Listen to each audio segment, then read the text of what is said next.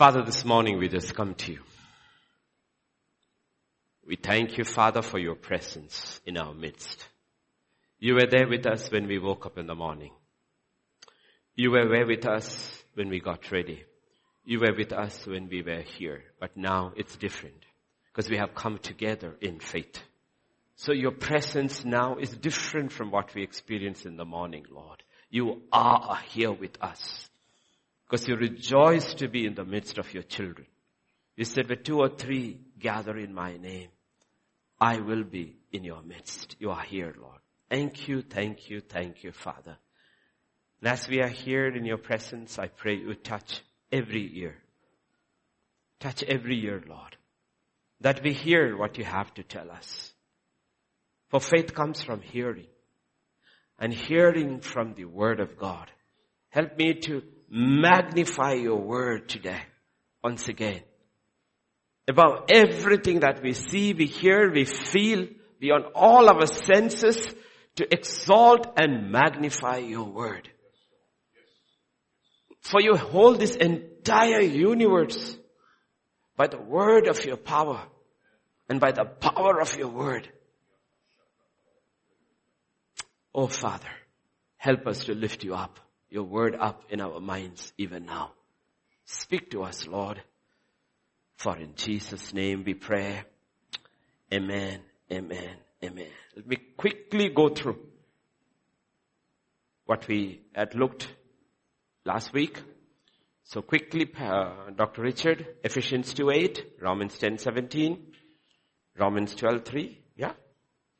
By grace you have been saved. So if you have been saved, the rest of the message will make sense to you. If you are not saved, you will receive knowledge about God, not of God. Okay? The knowledge about God is also good. But the knowledge of God changes your life. The knowledge of God is only possible for those who are saved. I do believe there are unsaved people in our midst. And some of you, that's your struggle. Doesn't matter. Learn about God. For by grace you have been saved through faith. Okay, there are 4 things over there. There is salvation, there is grace, there is faith, and it's all a gift. Meaning you can't earn it. It is free. So don't work for your salvation. It's a free gift. But what matters to you and to me most, what we can handle in this is what is called faith. Faith. Okay? That's why we preach. We keep on preaching because faith, like I told the pastors yesterday, faith is the ATM card of heaven. How much you get depends upon your faith. There is no minimum balance there. Every bank will you can only withdraw this much. Right? Private banks give you more, government banks give you less. So you know who has the money. Okay? In God's bank, there is no limit set. Unlimited credit. Okay? And the size of the ATM card need only to be the size of a mustard seed. Okay? So when you reach heaven, don't blame God. Romans 10:17 says faith comes from hearing. And hearing from the word of God. That's why we exalt the word of God. And I can only believe you hear. I can't hear for you. I can only hear for myself. I cannot hear for you. But what I can do is preach the word and preach the word and preach the word and preach the word. And what we can do is sing the word and sing the word and sing the word. And what we can do is pray the word and pray the word, hoping somebody will hear. That's all it takes. Okay? Romans 12:3 says, God has given everyone a measure of faith. One measure. Sabko diya, 1 spoonful, chamach, teaspoon, whatever spoon you want to use it. Actually, it's not spoon. We use teaspoon, tablespoon. God's ladle is always big, okay? 1 ladle each into the soup bowl is full. Everybody has been given. You are saved, you have faith. You can't say, I don't have faith. You are saved, you have faith. And then 2 Peter 2:1. Simon Peter, a bondservant and an apostle of Jesus Christ, to those who have obtained like precious faith. Nobody has a different faith here. The faith you have is exactly the faith Peter had. That means you have apostolic faith. You're not an apostle, but you have apostolic faith. Okay, so you don't have to be an apostle. You can have apostolic faith. Then, Galatians 2:20, I am crucified with Christ. Nevertheless I live, yet not I, but Christ liveth in me, and the life which I live in the flesh, I live by the faith of, this is KJV, and KJV is right, okay? Everybody who's got so scared and put in. But you live by the faith, meaning you have the faith of God. God's faith and the faith He gives us is not different. That is the most stunning statement connected with faith in the Bible. The faith you and I have is the very faith of God. Okay? So put these 5 statements, okay? What do you call it? Etch it in your mind. Engrave it in the palms of your hand. It may hurt a little, does not matter. Okay? Remember it. 5 statements which God does. Reason, everything God does, He does by faith. Everything He does. Meaning when He says something, He believes in it absolutely, 100%, therefore it comes into being. He has absolute faith in His words. That's why we are called to live by the word. Man shall not live by bread alone, but by every word that proceeds from the mouth of God. Yes, can I have the next one? So you will see, yes. You will see Jesus' issue with people. He says it's because of your unbelief. Why don't things happen in my life? God says because of unbelief. The biggest block is unbelief, like yesterday to the pastors. The greatest sin today is not murder, it's not adultery, it is not lying, it is not stealing, it is none of these things. The greatest sin is the sin of unbelief. Why do people go to hell? Because of murder? No, because of unbelief. Why do Christians live defeated lives? Because of unbelief. Okay. And in Mark 9 and verse 24, yeah. If I didn't give it, it's okay. If I didn't give it, it's okay. Okay.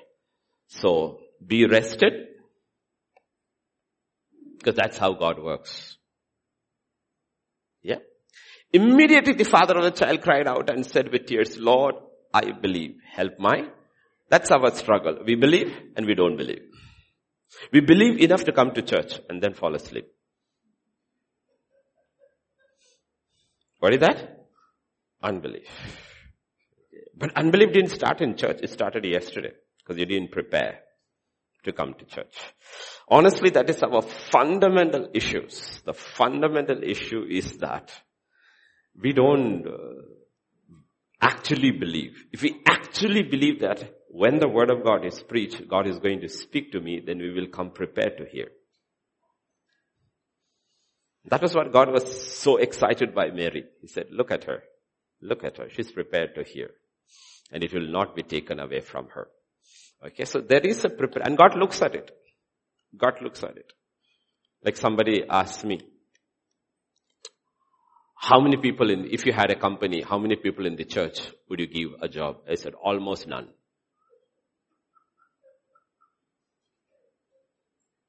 I said, if I had a company of my own, then I'm investing my money in manpower, and I wouldn't give most of them, because to get them regularly to do something on time is impossible. God is never 5 minutes late. Never, ever.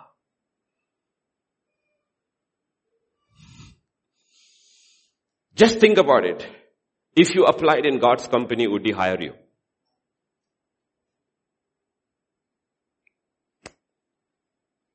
Okay, we shall get that to later. So 2 Peter chapter 1. Simon Peter, a bondservant and apostle of Jesus Christ, to those who have obtained like precious faith with us by the righteousness of our God and Savior Jesus Christ. I have 1 to 4, okay? Grace and peace to be multiplied to you in the knowledge of God and of our Jesus Christ. Keep your hand over here, okay? It will be only multiplied if you know God. That is why we have to have the knowledge of God. God will multiply grace upon grace upon grace upon grace upon grace. If faith is the ATM card of heaven, grace is the money of heaven. Understand that. Everything God does is through grace. It's the absolute raw power of the Holy Spirit. Okay? If faith is the ATM card, grace is the money of heaven. Because we are mammonized. So if you use those things, people understand it better. Knowledge of God and of Jesus our Lord. If you come to verse 3, His divine power has given to us. He's not going to give you anything anymore. He's already given it. Lord, please. He said already given. God is not going to do one more thing. God is not going to give anybody one more thing. Everything has been done. Everything has been given. All things that pertain to life and godliness. Life here and life there. Everything has been done. Through again, how? Knowledge of Him. Who called us by glory and virtue. By which, now comes, by which exceedingly great and precious promises. What are these great and precious promises? That's your ATM pin. You can have a bunch of ATM cards. You don't know the pin. It does not work. This is your ATM card. Do you know your pin for each situation? Exceedingly great and precious promises that through this, what happens? When you put this ATM card and when you draw it out, you know what you're drawing out? You're drawing out the very life of God. His divine nature. Having escaped the corruption that is in the world through lust. What you withdraw, grace, what you withdraw is the very life of God. His very nature is what He gives to us. Once you read these 4 verses, there's no excuse. Let God be true and every man a liar. You'll agree if you read these 4 verses. That is the truth. So how does this happen?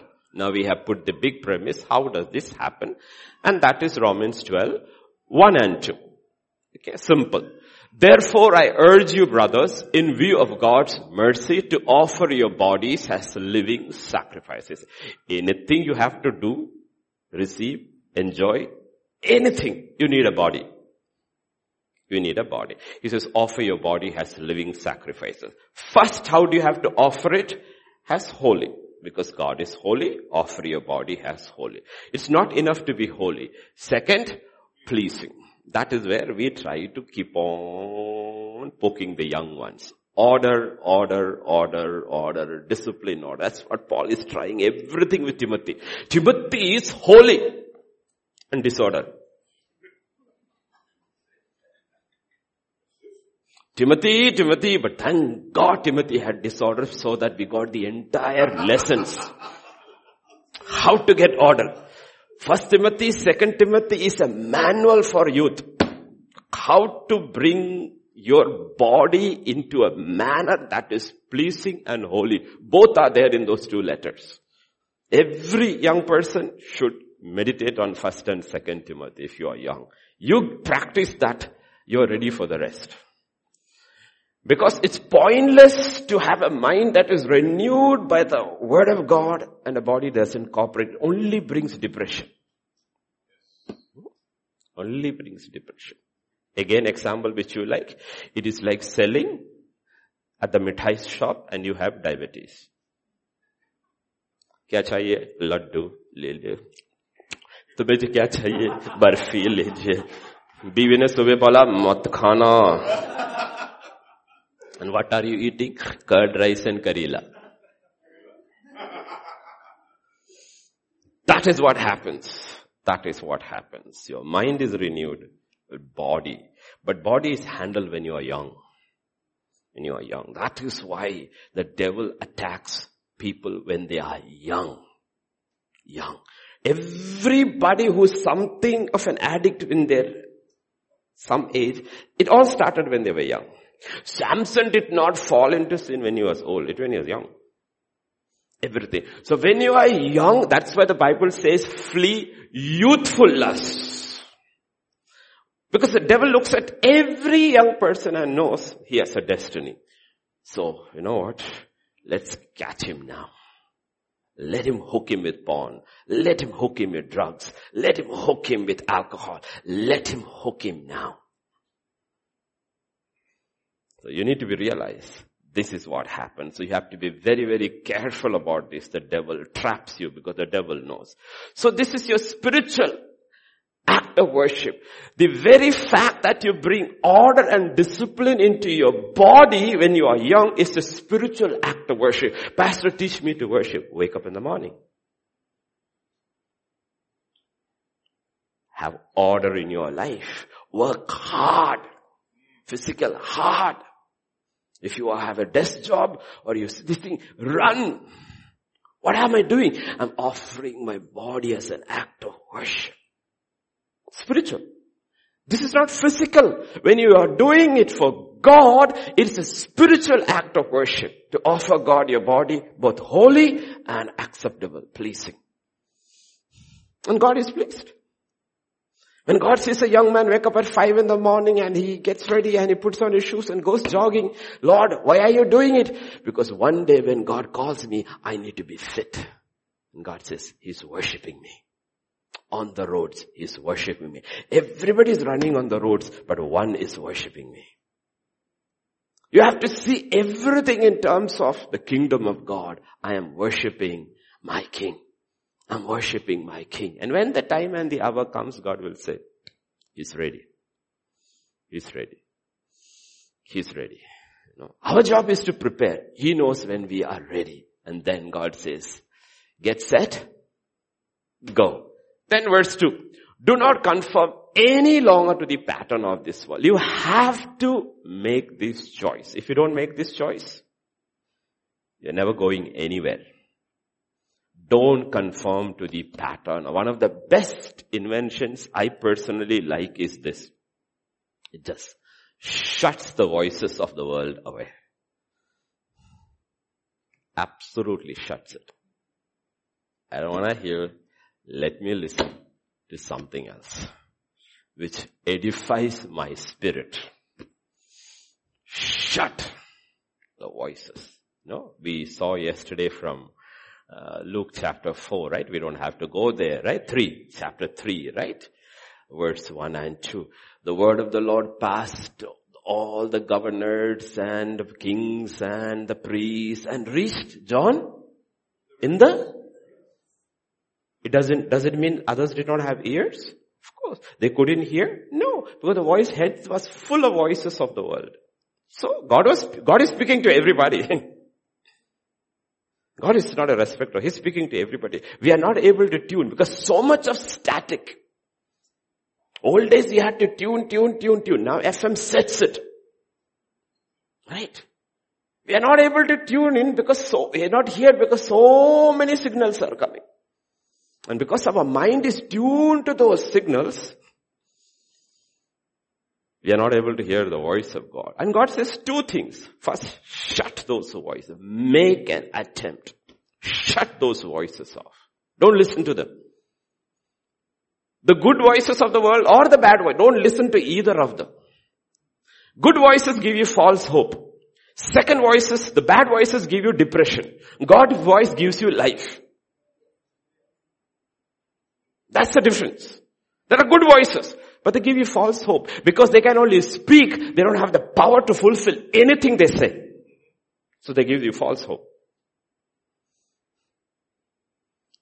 Right. False voices brings discouragement and depression. When God speaks, His word will never go void. It will always achieve the purpose for which it is sent. You grab it and you say, I stand on it, Lord. So shut both voices off. Make this constant effort to shut these voices off. And then you will realize, oh my gosh, where was I all this voice? God was always speaking. He was always speaking. I was the one who was not hearing. Okay? 1 and 2. That is, okay? If you come there, okay? And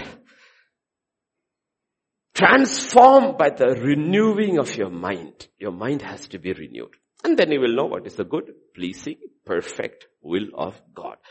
This is His good, pleasing, perfect. 3 stages of understanding God's will. First thing we need to realize is, first thing in understanding God's will is not pleasing. It is good. Look at the order.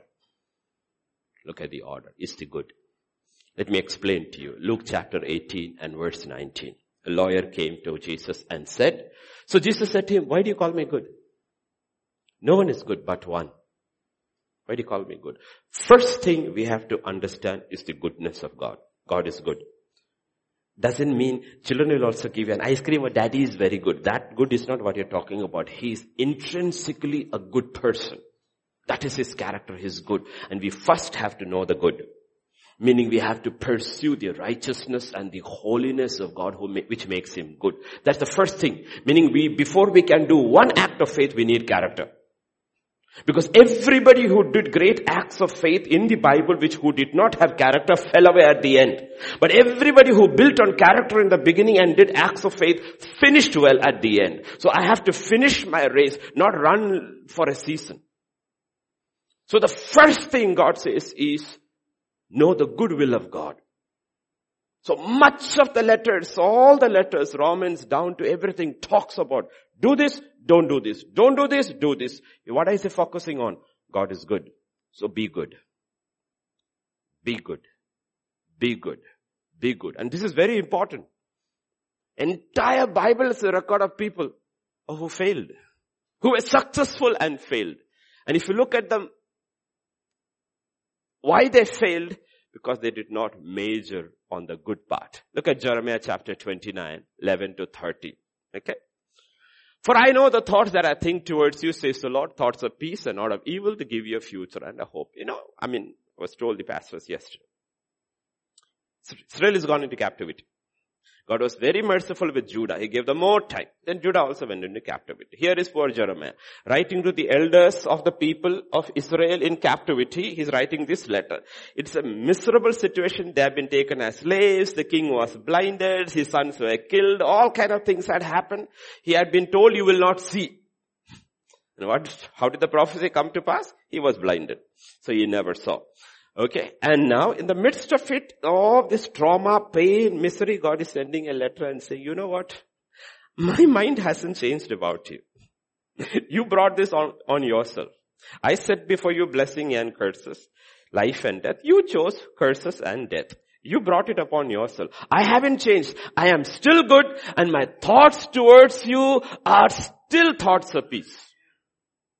To give you a future and a God never changes. God never has one evil thought towards anybody sitting here. His thoughts towards us are always peace, good, and to give us a hope that you finish your race. You are appointed to give you a future and a hope. You're appointed in. That's His thoughts for everybody. And verse 12, then you will call upon me, go and pray to me, and I will listen to you. So He says, pray. You do not have because you do not ask. Now this is the key. When you ask God, you experience a miracle. Whatever you want, small miracle, big miracle, what. You experience something like, wow, God answered my prayer. Don't stop there. That was the appetizer at the restaurant. The main course is coming. The problem is people eat the appetizer and they walk up and go. After that, seek me. Seek me. Find me. And when you search for me with all your heart. I'll show you. 2 Chronicles chapter 5. 26:5. He sought God in the days of Zechariah, who had understanding in the visions of God. And as long as he sought the Lord, God made him prosper. He kept on seeking God and God kept on prospering him. He didn't have to do much to prosper. He just had to keep seeking God, hearing God, obeying God, and he prospered and he prospered and he prospered and he prospered. The problem is he became strong. Now he has money, he has wealth, he's got army, he's got strength. And what happens? Verse 16. When he was strong, his heart was lifted up. This is the problem.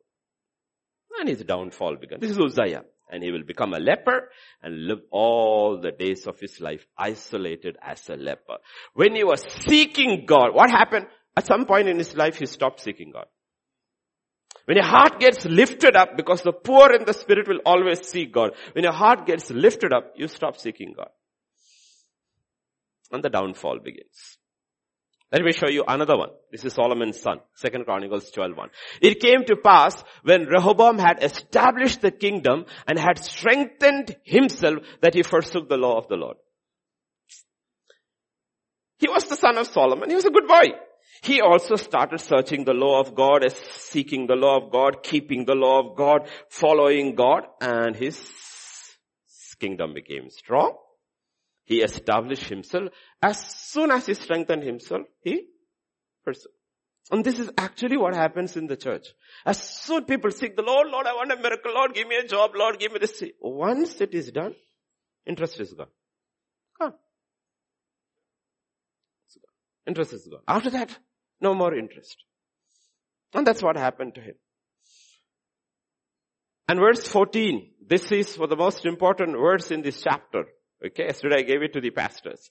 He did evil because he did not prepare his heart to seek the Lord. Why do we do evil?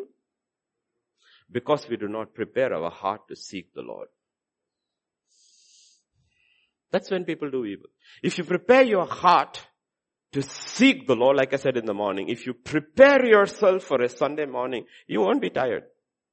You won't be. I had a long day yesterday, 3:30 in the morning till then 6:30 this thing, and again 3:27 in the morning I was up. I am physically exhausted, but I am absolutely mentally alert. Okay. You prepare yourself to seek the Lord. You prepare yourself to seek the Lord, you will overcome evil. You will overcome evil. Mark that in your Bible. So don't be good alone. Okay? The first thing we seek is, Lord, I don't want to do evil. I want to do good. I am seeking you. Show me your goodness. I want to be good.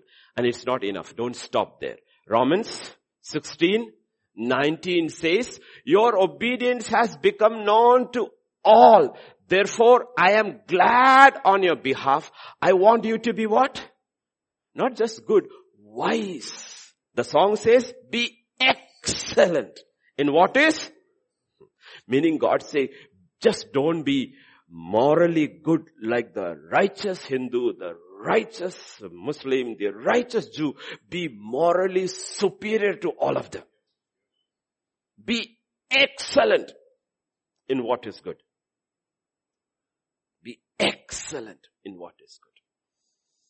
And innocent, ignorant when it comes to evil. And he says, you know what the result is? If you become morally excellent in what is good, God will do. You will have peace. Because you're absolutely right with God. And you have peace with man. Man may not have peace with you. But you have peace with man. And you are absolute total peace with God. And what does God do? Verse 20. And the God of peace will crush Satan under your feet. You don't have to worry about the powers of darkness. They are under your feet. That's the testimony of Joseph. In the midst of a demonic nation, on pagan gods and demonic entities, they're all under his feet. And it's the God of peace. Because he has absolute peace with God and with his man. Absolute peace. And Romans, what has Joseph said, right? 50:20. But for you, you meant evil against me, but God meant it for good. Meaning, all the evil they did, God just turned it around. Okay. They shoot an arrow. God takes the arrow and makes it a plow. Suddenly he's harvesting more because he's got a plow in his hand. The enemy shot an arrow. Okay. He throws a spear. He takes and makes it into a spade. That's what it means. Whatever the enemy does, God turns it around for your good. That's exactly what happened to him. Because why? He was excellent when it came to what was good. And Romans 8:28 says, all things, right? We know that all things work together for good to those who love God and are called according to His purpose. I'm just setting the preamble to the Constitution, okay? We haven't reached the word yet. It is not enough to be good. It's not enough to be good because the world is and the church is full of good people. Full of good people. Like Mark Antony's speech over Caesar's dead body. They're all honorable men. Church is full of good men.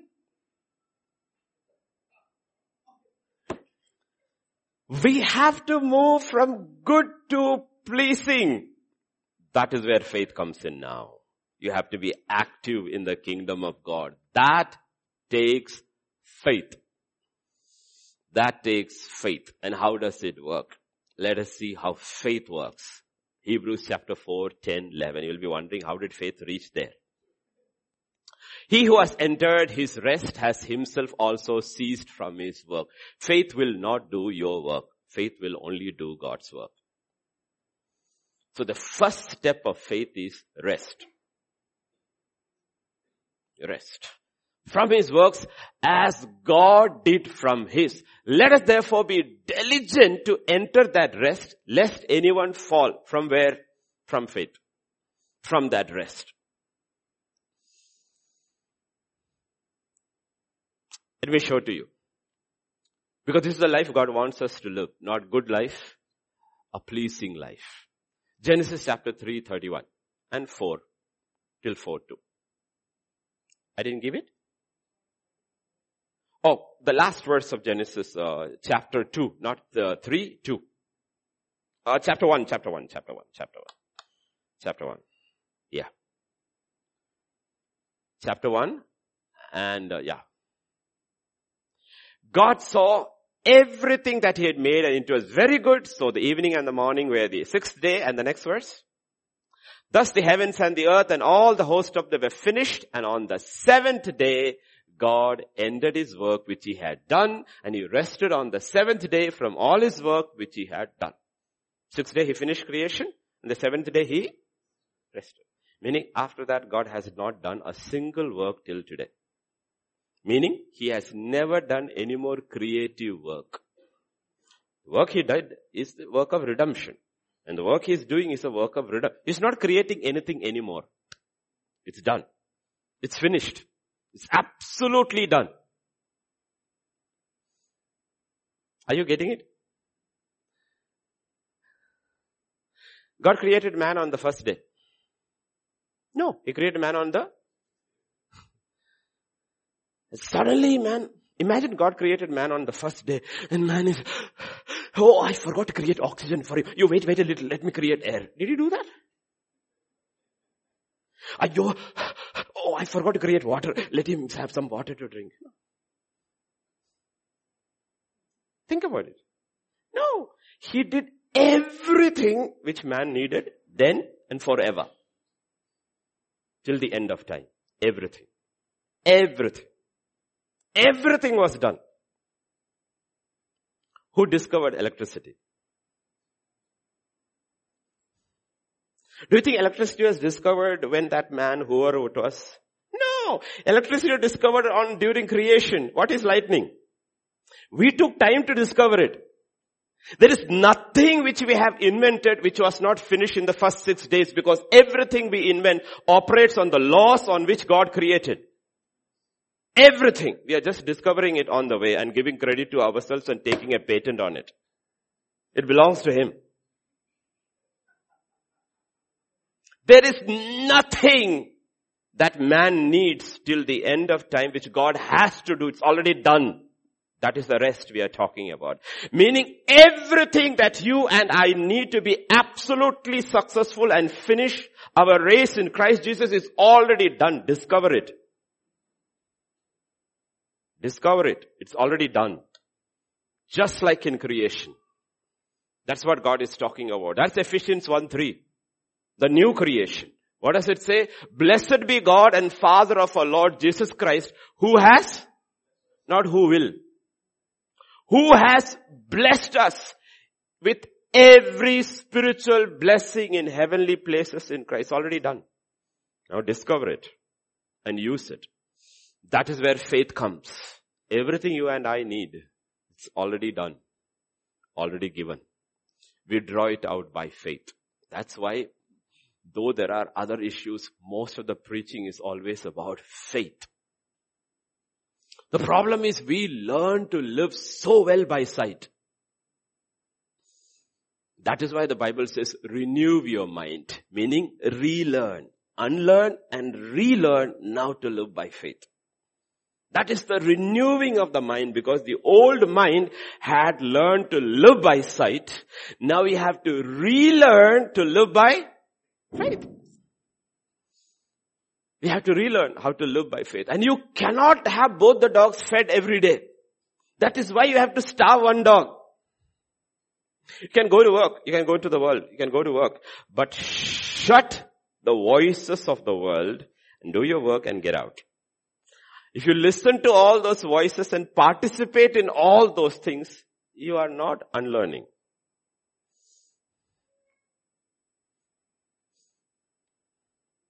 The difference between the fallen, the world before the fall took place. Okay? This is what we call the curse of the fallen man, is Genesis chapter 3, 17 to 19. He said to Adam, because you have heeded the voice of your wife, not because of the wife, but the wife heeded the voice of Satan. And therefore, when he listened to his wife, he was listening to the voice of the devil. Okay, so if you listen to the voice of a wife, doesn't mean it is wrong, as long as she's not listening to Satan. In Abraham's case, Sarah listened to God and Abraham was not hearing. So he said, listen to your wife. So it is, don't put the wife over there and says, I will never listen to my wife because it is written. That is not what it means. It means, Eve listened to the devil's voice, therefore you listen to the devil's voice, and the fall came. Heeded the voice of your wife, have eaten from the tree of which I commanded you, saying, you shall not eat of it. What's the result? Cursed is the ground for your sake. In toil you shall eat of it all the days of your life. Both thorns, thistles it shall bring, both for you. And you shall eat the herb of the field. And the sweat of your face you shall eat bread till you return to the ground. For out of it you are taken. From dust you are dust. The curse came. Life is miserable after that. But before the fall, Genesis chapter 2, 8, 9 and 15. God planted a garden eastward in Eden. There he put man whom he had formed. Out of the ground the Lord made every tree grow that is pleasant to the sight, good for food. The tree of life was also in the midst of the garden, and the tree of knowledge of good, and everything man needed he already made. And then verse 15. Then the Lord God took the man, put him in the garden of Eden to tend and keep it. This was before the fall. Everything you need for life is already given. Just live and take care of what I am giving you. And then, what was the function of what we call today prayer before the fall? Verse 15. That is chapter 3:8. Not 2:8, sorry, 3:8. And they heard the sound of God walking in the garden in the cool of the day. What do they do? Every day they had fellowship with God. They were not praying, Lord, one more tree, Lord, this tree. Nothing. Lord, rain hasn't come, Lord. This branch is drying, Lord. Absolutely no issues here. This monkey is doing monkey tricks, Lord. Nothing. Everything is at rest. Everything you need for life is already given. Just do your job. And father and children have an awesome time fellowship. Their prayer time was fellowship. Probably they were learning new skills from the father, how to take care of what he had created. There's no trouble at all. There's no tension, no anxiety, nothing. Everything is taken care of. And the fall came, and 4,000 years man struggled. And then Jesus comes. And he pays the penalty. He pays the price for our redemption. And the new creation begins. New creation, you to get your mind right with God. First thing you need to understand in the new creation is everything you need to be successful in this life, it's already done in Christ Jesus. It is done. It is given. It is given. The key is faith. That is Hebrews 11:6. It is impossible to please God without faith. For anyone, he who comes to God must believe that he is, not he was or will be. He is now. Even when you are hearing, he is. He is. Who will answer you now, even as you are praying. That he is a rewarder of those who diligently seek him. That's the key. Faith changes everything. It changes everything. And faith is intimately connected to hearing. Not heard, hearing. Heard is for being a good man. Heard is for a good man. Hearing is for faith now. To be good, read the Bible. Okay, don't do this, do this, don't do this, don't do it. Okay, good. You can be a good man. But to be pleasing man, you have to hear. Man shall not live by bread alone, but by every word that proceeds from the mouth of God. So our issue is with hearing. And God said, that's the way I want you to live. Now look at the greatest blessing pronounced over any man in the Bible is the blessing pronounced over Abraham. Genesis chapter 12, 1-3. The Lord said to Abraham, get out of your country, from your family, from your father's house to a land that I will show you. Okay? The first thing he tells him is, you know what? Get out of your home. It's not that I dislike your father. The problem is your father is an unbeliever. Just leave. If you don't leave, I will speak, you won't hear. In this atmosphere, you will never able to walk by faith. So just leave. And that's our struggle. Okay? Think about it, what it actually means to Abraham. He left, then finally he stuck at Haran, and then his father dies, he moves to the promised land. Once he moves into the promised land, he is in the midst of strangers. So he can only fellowship with the household of believers, and with the others it's only transactions. Got it?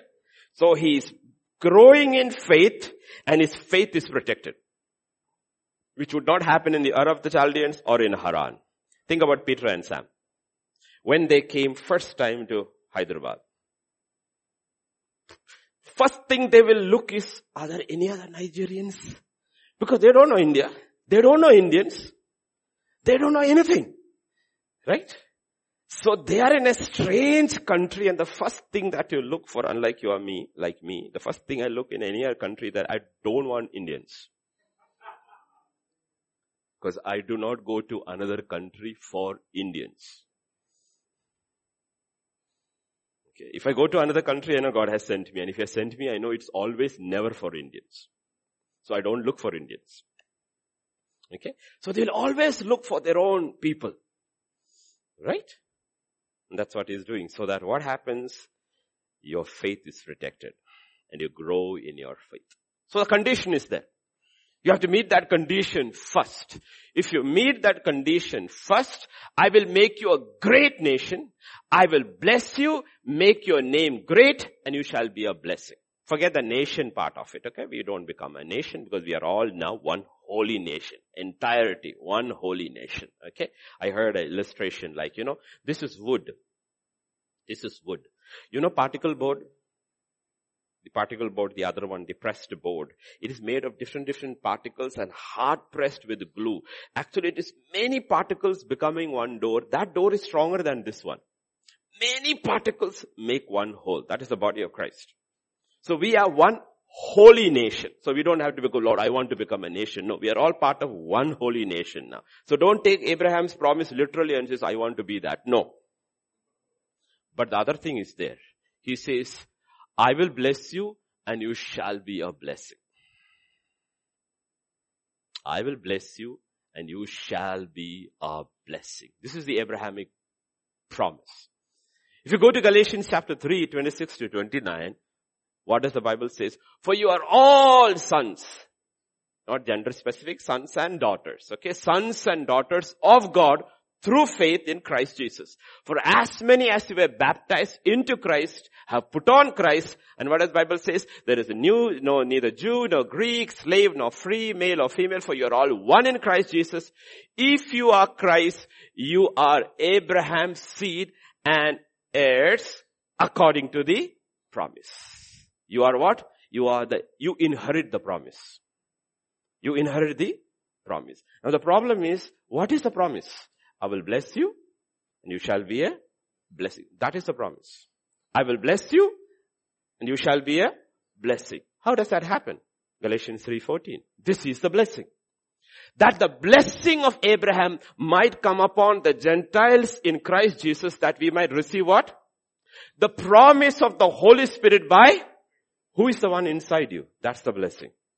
You're already blessed to be a blessing. Will you allow him to flow through you? That's what Jesus said. When he comes, rivers of living water shall flow. You are blessed and you're a blessing always. And it works by faith. This is the blessing of Abraham. God's people are meant to be a blessing. That's the promise of Abraham. True for everybody who's saved. Everybody. And it outworks by faith. The symbol of it in the old covenant is Isaac. I told you. Unlike Abraham or Jacob or Joseph, Isaac was born in the promised land, lived in the promised land, died in the promised land. Meaning he was a man of faith from the beginning till the end. That's what symbolically it means. He never left God's word.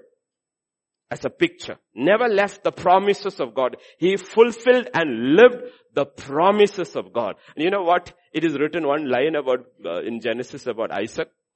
The man began to prosper and continued prospering until he became very prosperous. In our terms, he's blessed. And he's a blessing. He's more of a blessing. And he's such a blessing. First you blessed this much. Then that much, then that much. And you're blessing, blessing, blessing, blessing, blessing. Whatever you are called to do in the kingdom of God. Enlarge in your territory. Keep on stretching, and strengthen the cords, because your tent is becoming bigger and bigger and bigger. So old cords won't do. Strengthen the cords, because I'm going to make you such a blessing to the world. That's a new covenant. That's what the church is. The Holy Spirit flowing through you. The very Spirit, the life of God flowing through you. So that is our issue. Our issue is all this works only by faith. And sight is our enemy. Sight brings unbelief. Faith brings belief. Our problem is when it comes to faith, we are babies. Always dependent on somebody else. When it comes to sight, we are all teachers. Honestly, I could pick anybody from here and ask them to talk about a topic they like. My God, they're teachers. IPL, cooking, baking, sports, movies, songs, all are teachers. Can you talk me about faith, please? Oh, I don't know. Babies in faith. Teachers in sight.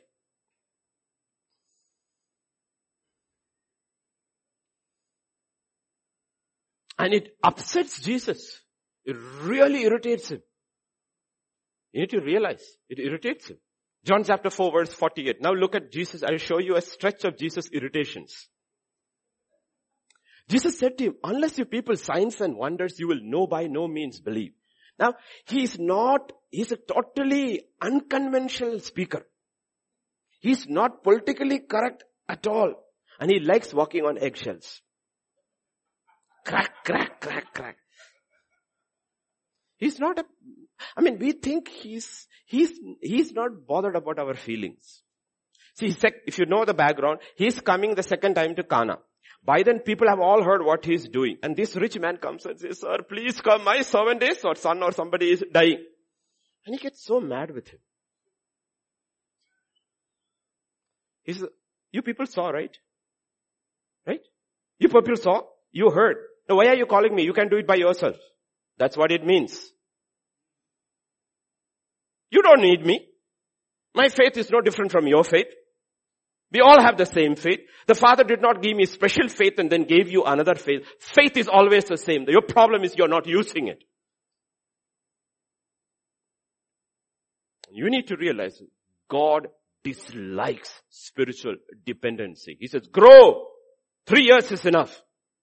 Grow. Next verse. Mark chapter 4 verse 40. He said to them, why are you so fearful?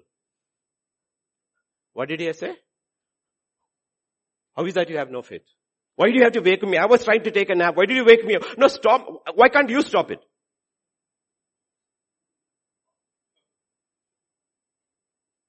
Am I using any words which is not in your vocabulary? Be still. You also can say, right? But you have no faith. You're not using your faith. Jesus is irritated because they woke him from the sleep. Like somebody calls me at 2 in the afternoon.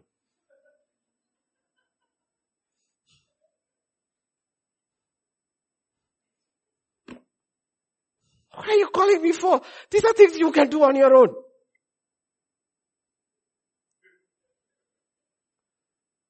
Mark chapter 6, 34 to 37. When he came, he saw a great multitude, was moved with compassion for them because they were like sheep not having a shepherd. So he began to teach them many things. When the day was now far spent, his disciple came to him and said, this is a deserted place. Already the hour is late. Send them away that they might go into the surrounding countries and villages, buy themselves bread, for they have nothing to eat. And he answered and said to them, you give them something to eat. And they were shocked. What? What is he saying? If you have understood anything what I taught, you can do it. Theory thi ho gaya, abhi practical chal raha hai. He didn't say, I will do it. He said, you do it. You do it. You give them something to eat. And they immediately they're thinking, sight. Oh, paisa nahi hai. Kahan se kharidenge? Immediately mind reverted back to what is called it? Factory settings. Gone. Mark chapter 7, 24 to 30. There he arose, went to the region of Sidon. He entered a house, wanted no one to know it. For a woman whose young daughter had an unclean spirit heard about him. She came and fell at his feet. The woman was a Greek, a Syrophoenician. By birth, she kept asking, but Jesus said, let the children be filled first, for it's not good to take the children's bread, throw it to the little dogs. We know these stories, I'm reading quickly. She answered and said to him, yes, Lord, yet even the little dogs under the table eat from the children's crumbs. Then he said to her, for this saying, go your way, the demon has gone out of your daughter. And when she had come to her house, she found the demon had gone out and her daughter lying on the bed. Let me ask you, did Jesus do anything? A demon left her daughter because of an answer. How many questions we have answered, no demon has left. And the teacher said the answer is also wrong. Did you see what faith can do? What faith can do? He will never take credit. If you read the Gospels carefully, he will never take credit when the miracle has happened because of somebody's faith. He just gives the credit to them. It's your faith. I want that. I want that, he says. I want you to be not dependent all your life. Learn to walk like God's children. Stop being children. Mark chapter 9, 17 to 19. Then one of the crowd answered, teacher, I brought you my son who has a mute spirit. Whenever it sees, we saw this last week, it throws him down, he foams at the mouth, he gnashes his teeth, he's giving all the radiology report, everything he's bringing out here. Pathology, radiology, everything is here. He becomes rigid. So he has observed it all, okay? So I spoke to your disciples, they should cast it out, but they could not. He answered, look at him. He's irritated. You faithless. Imagine a pastor saying something like that. One of you come and say, I am sick. No, yesterday when they came, I said, already prayed for you. Don't come for special prayers. Please go. You faithless generation. How long shall I be with you? I don't want you to be dependent upon me. I want you to walk on your own with God. Why don't you realize faith works for everybody? Doesn't your forefathers have a history of faith? By faith, by faith, by faith, by faith, by faith. You're supposed to be the children of faith and always running around mummy's apron strings. Holding on. Please, please, please, please, please. You can do it by yourself. We won't get irritated at a situation like this, but he gets because he's been showing them how to walk by faith. Meaning you can do it for yourself. I don't have to do it for you. Mark chapter 10, verses 49 to 52. Jesus stood still. This is Bartimaeus. Loud shouts even. He stood still, commanded him to be called. Then they called the blind man saying, be of good cheer, rise, he's calling you. Throwing aside his garment, he rose, came to Jesus. So Jesus answered and said to him, what do you want me to do for you? What do you want me to do for you? The blind man said to him, Rabboni, that I may receive my sight. It is interesting. The question is, what do you want me to do for you? Answer is, go your way. Your faith has made you well. He didn't say, be healed in my name. He didn't say that. Just go. Your faith has healed you. Let me tell you, if Bartimaeus does not believe, his eyes would be still shut. You look at the statement very clearly. If Bartimaeus does not believe those words, he would still remain blind and he would have sat and died at the gateway of Jericho. Your faith has healed you. Mark chapter 11, 20-24. In the morning as they passed by, they saw the fig tree dried up from the roots. Because the previous day he had said, curse the tree. And Peter remembering said to Rabbi, look, the fig tree which you cursed has withered away. So Jesus answered and said to them, have faith in God. For assuredly I say to you, whoever says to this mountain, be removed and be cast into the sea and does not doubt in his heart, but believes that those things he says will be done, he will have whatever he says. Believe, says and believe. But please don't start saying all these things. You have to hear first. That is why scripture says faith comes from hearing. Hearing. Can we go to Lazarus being raised from the dead? That is John 11, and I'll give you the verse. Because something which I wanted to show to you. Because a lot of people, my theology might be slightly wonky for Baptists, but it's okay. Because I'm not a Baptist. 11:33. Remember? They had told him he was ill, he did not go. They told him this thing, he did not go. They told he's dead, he did not go. He's hearing from the Holy Spirit. Doesn't go. He's hearing from the Holy Spirit. Now 4 days dead in the tomb. And you know what happens?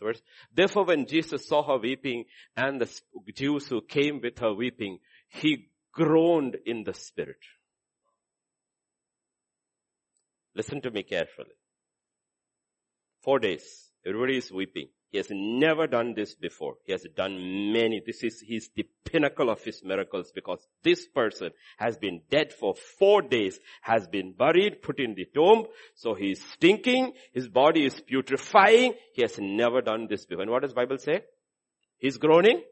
And what do you hear in Romans 8 about who groans in your spirit when you hand it over in prayer? The Holy Spirit is saying, this is what you need to do. He is the first of the new creation. He is the first one baptized in the Holy Spirit and who prays in tongues. Jesus Christ, I believe it with every fiber in my being. He's praying in his spirit and he's groaning and the Holy Spirit says, this is what you need today. Remove the stone and call out. It will come out. That is called hearing. That is called hearing. That's what the Bible says. We ourselves do not know what to pray for. The Holy Spirit prays through us with groanings that cannot be uttered. This is a groaning in the Spirit. For he searches the will of God and prays for us according to the will of God. And we hear. We hear. We hear. We hear. That's why God says, everything you need I've already given you. Already given you. John chapter 5. Verses 6-9. This is a man, 38 years he's been a cripple. Jesus saw him lying there and knew that he had already been in that condition a long time. He said to him, do you want to be made well? The sick man answered, sir, I have no man to put me all the excuses. Jesus asked him in verse 8. Jesus said to him, rise up, take up your mat and go. You know what Jesus is saying? Will you please take responsibility for your own life? Stop blaming others. Stop blaming your circumstances. Everything you need to be successful in life is there. You hear my voice. You believe what I say. You obey it. You can walk again.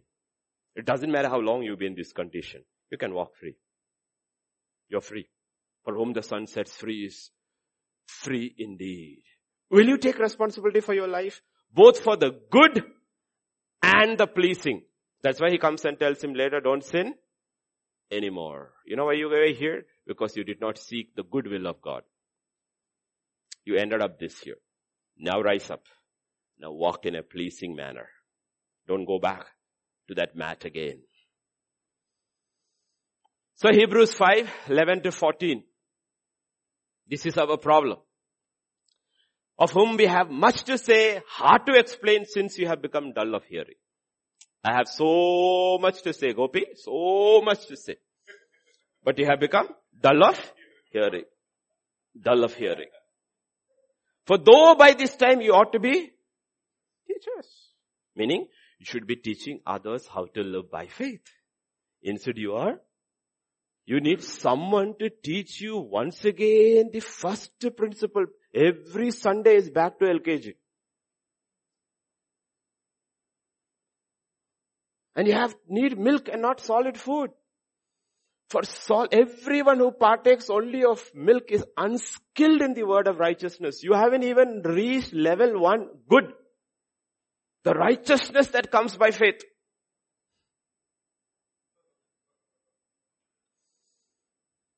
You haven't even reached there. So you see, not only the Lord, the apostles are also getting upset. When are you going to make use of the money in your bank? Why are you walking around in these rags and a thatched hut? There is money in the bank. Meaning, why are you living such a defeated life? Hasn't He given you everything to be successful? Didn't He die for that? To reverse the curse.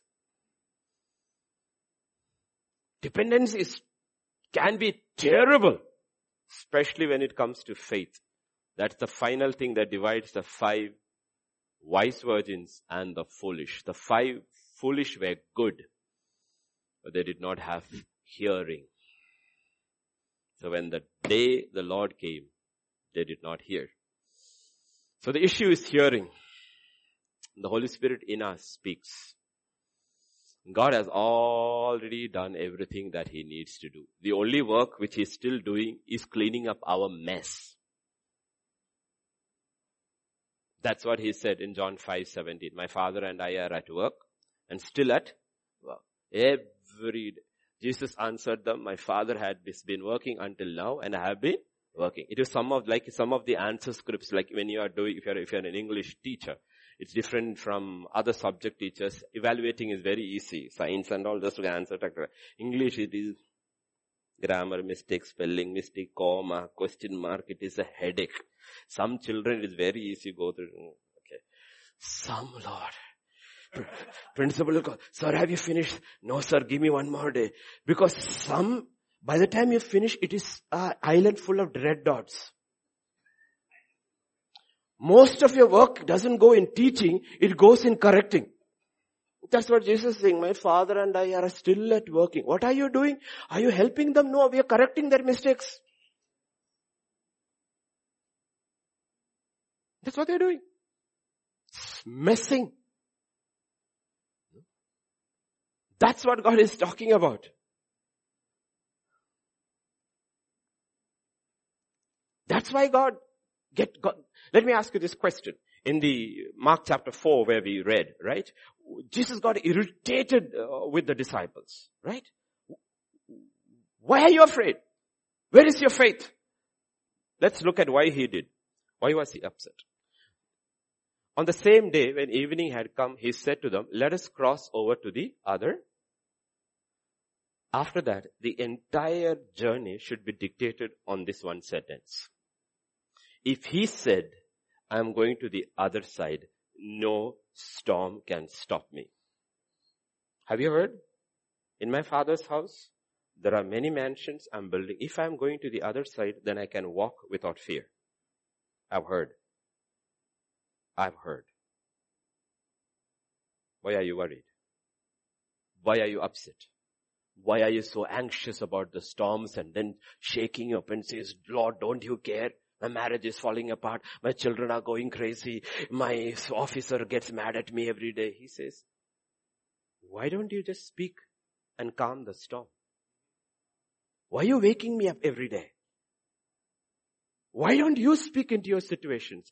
Don't you have the same faith? If you are actually saved, then your faith that saved you is exactly my faith. Because no other faith can save you. Only the faith of God can save you. That's why the faith is also a gift. So if you have the same faith, why are you not using it? That's why he said, speak to the mountain. And that's what they said in verse 38. Don't you care? I mean, in that same different context, we use the same words. Don't you care? God says, I do. You did? Yes.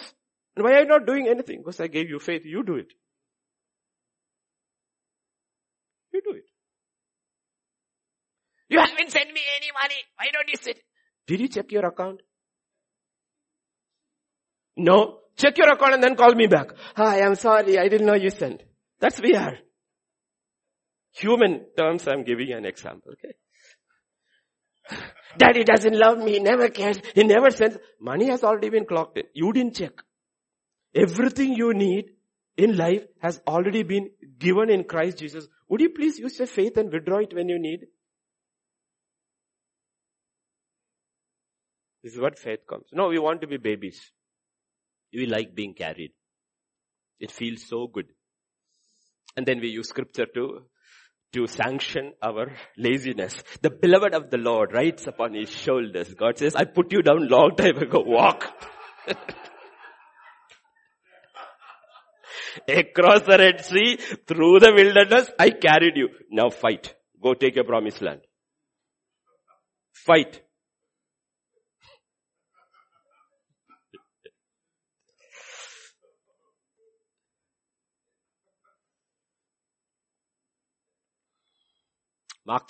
Matthew 17. We looked at it last week, right? Yeah, we don't have to go there. God, remember the Father? Yeah, if you want to go there, 19, 20, 17, 19, 20, okay? Matthew 17, yeah? The disciples came to Jesus privately and said, why could we not do that? Is there something you forgot to teach us? Remember? Whenever children don't get marks, it's always the teacher's fault, right? Out of syllabus.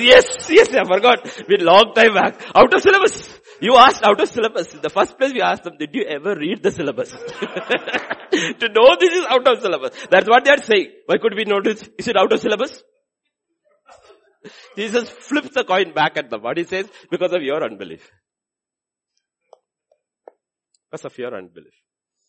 Why don't things happen in our life? Because of our take personal responsibility. That's one of the first thing God wants from us. Take personal responsibility. I am responsible for my mess. I am responsible for my failures, not you. Because everything that needs to be done is already done. Already done.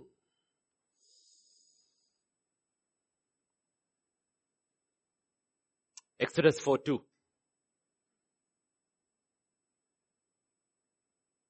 Father put the responsibility on them. And they are asking Jesus. Jesus put it right back on them. Here, the Lord said to him, what is in your hand? No, Lord, I can't do this. He says, wait a second. What's in your hand? Tere haath mein kya hai? Lati. God will never ask you to do something by faith with something you don't have. He says, whatever you need to be successful in the kingdom of God, you already have. Will you please use it?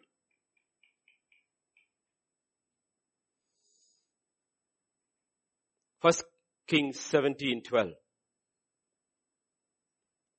She said, as the Lord your God lives, I do not have any bread. Only a handful of flour in the bin and a little oil in it. It's interesting how God does. This is where servants of God or any child of God has to be very careful that you walk in God's space. God told him, rise, Go to Zarephath. I've already commanded a widow to take care of you. If he's late by one day, she would have finished her resources for her miracle to happen. He reaches exactly on time when she has this much flour and this much oil. That is enough if she will believe to start her miracle. That's all that's needed. Question is, will you believe? That's all that's needed. God doesn't need a jar full. He says, that's enough. How much do you have? That's enough. That's enough. Let's start. But you have to mix it with faith. What you hear, you have to mix it with faith. 2 Kings chapter 4, 1 and 2. A certain woman of the wives of the sons of the prophets cried out to Elisha, saying, your servant, my husband, is dead. You know that your servant feared the Lord, and the creditor is coming to take my 2 sons to be slaves. So Elisha said to her, what shall I do for you? Tell me, what do you have in the house? She said, your maidservant has nothing. That's our first, nothing. I have nothing but little atta and oil. Nothing. She also said, I have nothing but little. He said, that's enough. That's enough. You'll be debt free. Your children will be your children. They won't go into bondage. You don't have to worry. What do you have? Will you just do what I tell you to do? Matthew 14:16. Jesus said to them, they do not need to go away. You give them something to eat. They don't have to go. Oh, send them away, send them away, send them away. He says, no, you give them something to eat. But we have nothing. Really? And one boy has 5 loaves and 2. He says, that's enough. That's enough. The question is, are you willing to use it for God? You need to understand what's actually happening. God hates dependency because he wants us to walk like sons and daughters, mature sons and daughters. When we are babies, we took care of our babies. But after they grew up, we didn't want them to be dependent upon. We wanted them to lead their own lives. You learn the principles, learn now to take care of yourself. That is maturity. God doesn't like dependency. While communism and socialism creates dependency and the government replaces God. And people like it. Like in US, 40%, 30% live on welfare. You need to understand politics, why they were so scared of Trump before the pandemic was released on US. Because unemployment reached the lowest ever recorded in US history. What does it mean? People are taking care of their own lives. No more living on the government dependency. Welfare, people are going off. Food stamps, people are going off. People are all working, making their own money. If people take care of their own lives, then how do we control them? This was how the principle on which America was founded. You know what it is? Small government. Government will interfere in the lives of people only in the most important areas. Rest will leave you free to live your own lives. Prosper, the land of dreams. Any man can come to America, use what you have, and if you want, you can prosper. We will create. That's why it was always called the land of dreams, because it was built on fundamental principles of faith. That faith will make you successful. Government will take care of protection, law and order, these things. Every other things we will stay away from you. You prosper. And in that kind of an environment, a person actually who wants to prosper will prosper. The lazy will never prosper. And God's kingdom is like that. He says, I've given you faith, mustard seed faith. Everybody, you use it, you can be the best you can be. Nobody can stop you. Nobody can stop you. You don't have to compete with anybody. Don't evaluate your life with anybody. I work differently. Hey, Joshua, don't look at Moses. I will not use you like I did Moses. Moses in his own way is great. You in your own way can be great. Don't compare yourself. Our problem is we don't realize in our mindset we are socialists. We like dependency. What happened? I have a headache. Will you pray for me? That is socialism. That is not faith. How long have you been the Lord? 25 years. You want me to pray for a headache?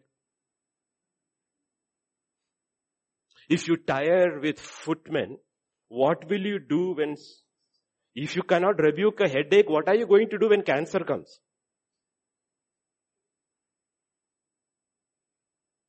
It's knocking at the door. That's what God is talking about. And people get upset when they hear these messages. It's okay. People are upset with Jesus also. That is why the first blessing Jesus pronounces from the mount in Matthew chapter 5 verse 3. He goes up, the disciples come to him, he says, blessed are the poor in the spirit. Meaning, they're absolutely, totally dependent upon God. Meaning, I know what you say is true. I believe in your word 100%. I believe. I will put my mind away, my thoughts away, my imagination away, my ideas away. I'll believe what you have said. God says, you are blessed. That's how he walked.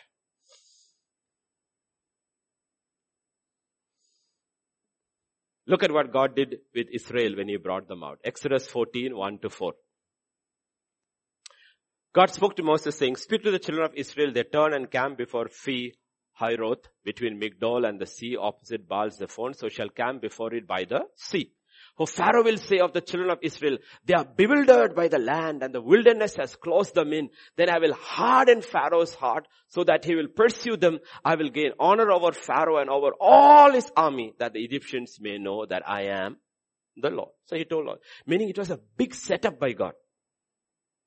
He took them round, and Pharaoh was saying, he's a man, he's looking with his generals, the map of the terrain. Are ye pagal ho gaye kya? Why are they going that way? There is no escape route there. Are, we got them. They are stuck between the Red Sea on one side, mountains. They are trapped. They cannot escape. We got them. They are bewildered. They didn't know, Pharaoh didn't know God was setting him up.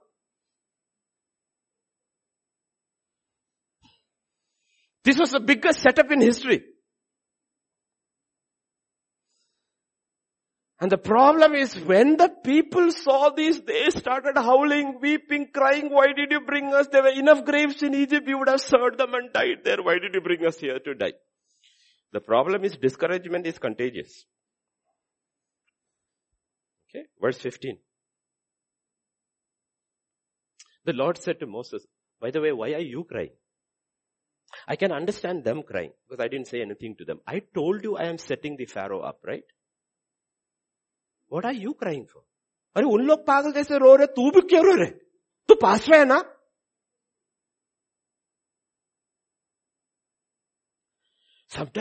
Sometimes our tears are all crocodile tears. Because we have to sympathize with them, no? Oh, I lost my baby. Inside we are not crying, but the baby is in a better place. But we have to cry. I feel sorry for you. I don't feel sorry for the baby. I feel sorry for you.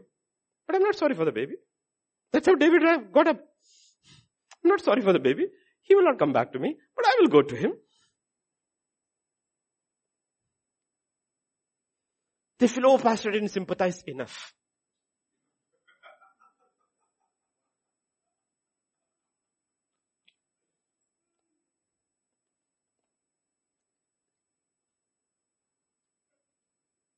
What if you came to me and told, the doctor said, stage 4, no chance. What if I said, good. Now you can pray. You wasted all your money, right? Now you have no option. God should have been your first resort, at least now last resort. You have nowhere to turn, right? That's what happened. He's saying, what? What are you crying for? What are you howling for? No, Lord, what do I do? What did I send you with? First time I asked you, what is in your hand? Is that rod still there? Is still anointed? Use that rod. Small situation or the biggest situation you with, the same faith is enough. That's what God is trying to tell him. When you start, rod, water becomes blood. And okay, now you're facing the biggest challenge of your life. You don't need a bigger rod. You just need the same rod. That's what, oh Lord, I need increase my faith. Jesus said, Ayyo Baba, that mustard seed is enough. The power is not in the size of the faith. The power is that you actually trust this big God. Do you believe? Why are you crying? Now use what I gave you. And we don't use what God has given us. Joshua chapter 7, 7-9. Joshua said, Alas, O Lord God, why have you brought these people over Jordan at all? To deliver us into the hand of the Amorites, to destroy us. Oh, that we had been content, dwelt on the other side of Jordan. Oh Lord, what shall I say when Israel turns it back before its enemy? That's how we also pray. Lord, why did you bring me to? I told you that I don't want to get married. Why did you give me this woman? Lord, why did you give me? God said, I got you married to be miserable. I ordered marriage, right? Didn't I bless you? First thing I did after creation, Adam and Eve, is I blessed you. Right? And now you're weeping. This is how we respond. For the Canaanites, the inhabitants, now he's adding to the list. Amorites, Canaanites, Perizzites, unseen enemies are also being included in the list.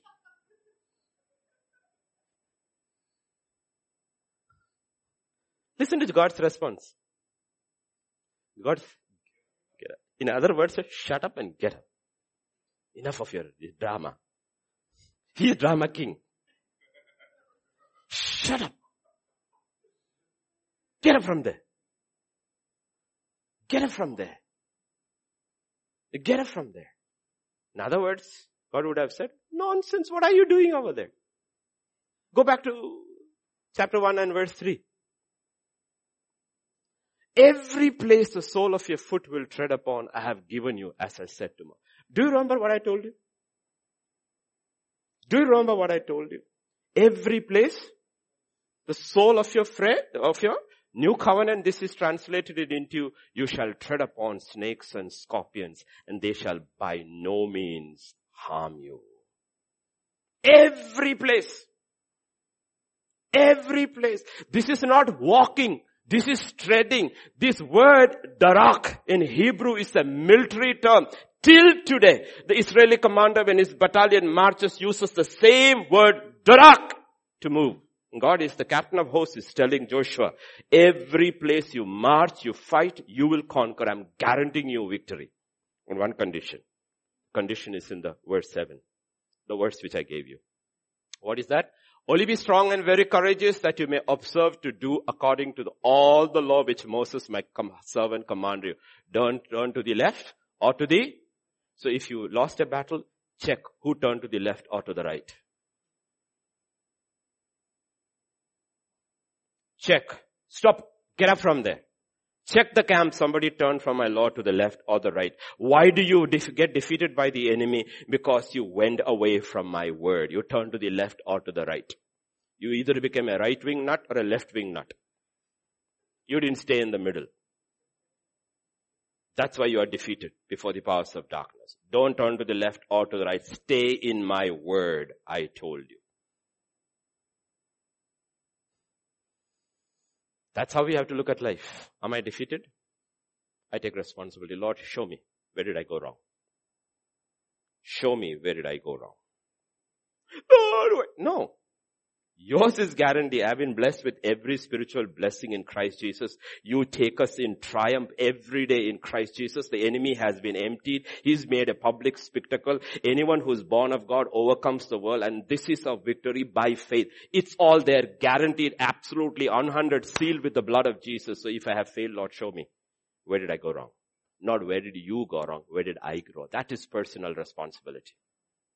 Where did I go wrong? I'll make corrections. That's what 7:11 says.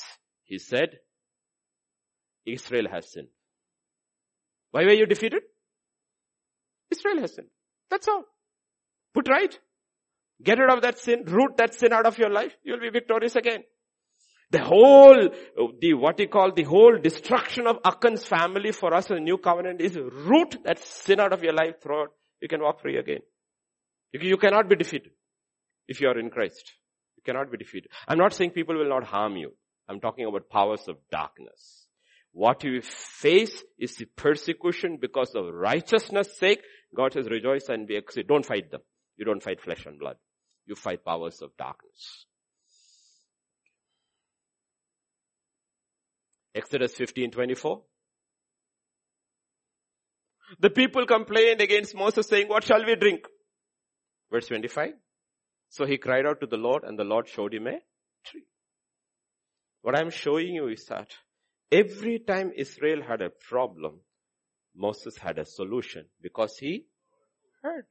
Every time you have a problem in your life, God has a solution for you if you hear. If you hear. That's a solution. Man shall not live by bread alone, but by every word that proceedeth from the mouth of God. Exodus 16, 2-4. The whole congregation of Israel, the children of Israel complained against Moses and Aaron in the wilderness. The children of Israel said to them, oh, that we had died by the hand of the Lord in the land. Okay, all that hangama they say. Verse 4. Then the Lord said to, why is he saying to Moses and not to the children? Because they have never learned to hear personally. So God has to always speak through the pastor. God says, no, I don't want to do that. I want to speak to everyone personally. So that all of you can be teachers. And the next set of babies can come in. That's why when they refused to leave Jerusalem, because now they enjoyed the fellowship, God brought a persecution and scattered them all. And suddenly everybody in the church of Jerusalem, scripture says, became teachers. They had learned very well. They know how to operate by faith, but they won't leave because company. Fellowship. Oh, lovely fellowship. God says, I also agree. I also enjoy your fellowship. Now get up and go. Do some work. The gospel has to go to the ends of the earth. So, Acts 8:1 says, great persecution arose and all the believers were scattered, but the apostles remained. Why? To teach the next generation. That's why otherwise they should go after the apostles first, right? No, this was God's plan. Let them all go teach and you teach the next lot. So be very careful if persecution rises in your life. God will move you out. Already people faces falling. We don't want to leave. Okay. 17:1-2 we read. Exodus. All the congregation of the children of Israel set out on their journey, okay, and therefore the people contended, give us water that we may drink. And Moses said to them, why do you contend with me? Why do you tempt the Lord? And verse, 3-4. Moses cried out to the Lord, and the Lord said to Moses, go before the people, take the rod. See, every time he hears a solution. Why is all this narrative put over there? God is saying, you will never face any situation in life for which I don't have a solution. Just learn to hear. Learn to hear. Learn to hear. Joshua 6:1-2. Jericho was securely shut up because of the children of Israel. None went out and none came in. And the Lord said to Joshua, see, I have given Jericho into your hand. Did he hear? See, I have given it to you. He heard. Therefore they could go. And he also told him exactly what to do. How the city will be taken. You have a stronghold in your life. And God says, just listen to me. I know when it started, how long it's been there, how big the walls are, how thick I know it all. I will tell you how to bring it down. Will you hear my voice? Because pastors, like I said yesterday, I am MD general medicine, not specialist. You come to me, I will only give you broad spectrum antibiotic. Because I don't know what your problem actually is. God knows. I don't know where it started, when it started, how long it's been there. Sometimes Jesus says, how long has it been like this? Meaning, has it got into his deep inside bones? Maybe ho gaya sickness. It was only in the flesh. Now it entered into his mind also. That's why he asked. God will tell you the solution. 8:1. The Lord said to Joshua, do not be afraid nor be dismayed. Take all the people of war with you. Arise, go to Ai. See, I have given into your hand the king of Ai, his people, his city, his land. Absolutely clear when you hear. There's no confusion. Our problem is we don't spend time to hear. 9:14. Then the men of Israel took some of their provisions, but they did not ask the counsel of the Lord. They did not. What happened? Trapped for life.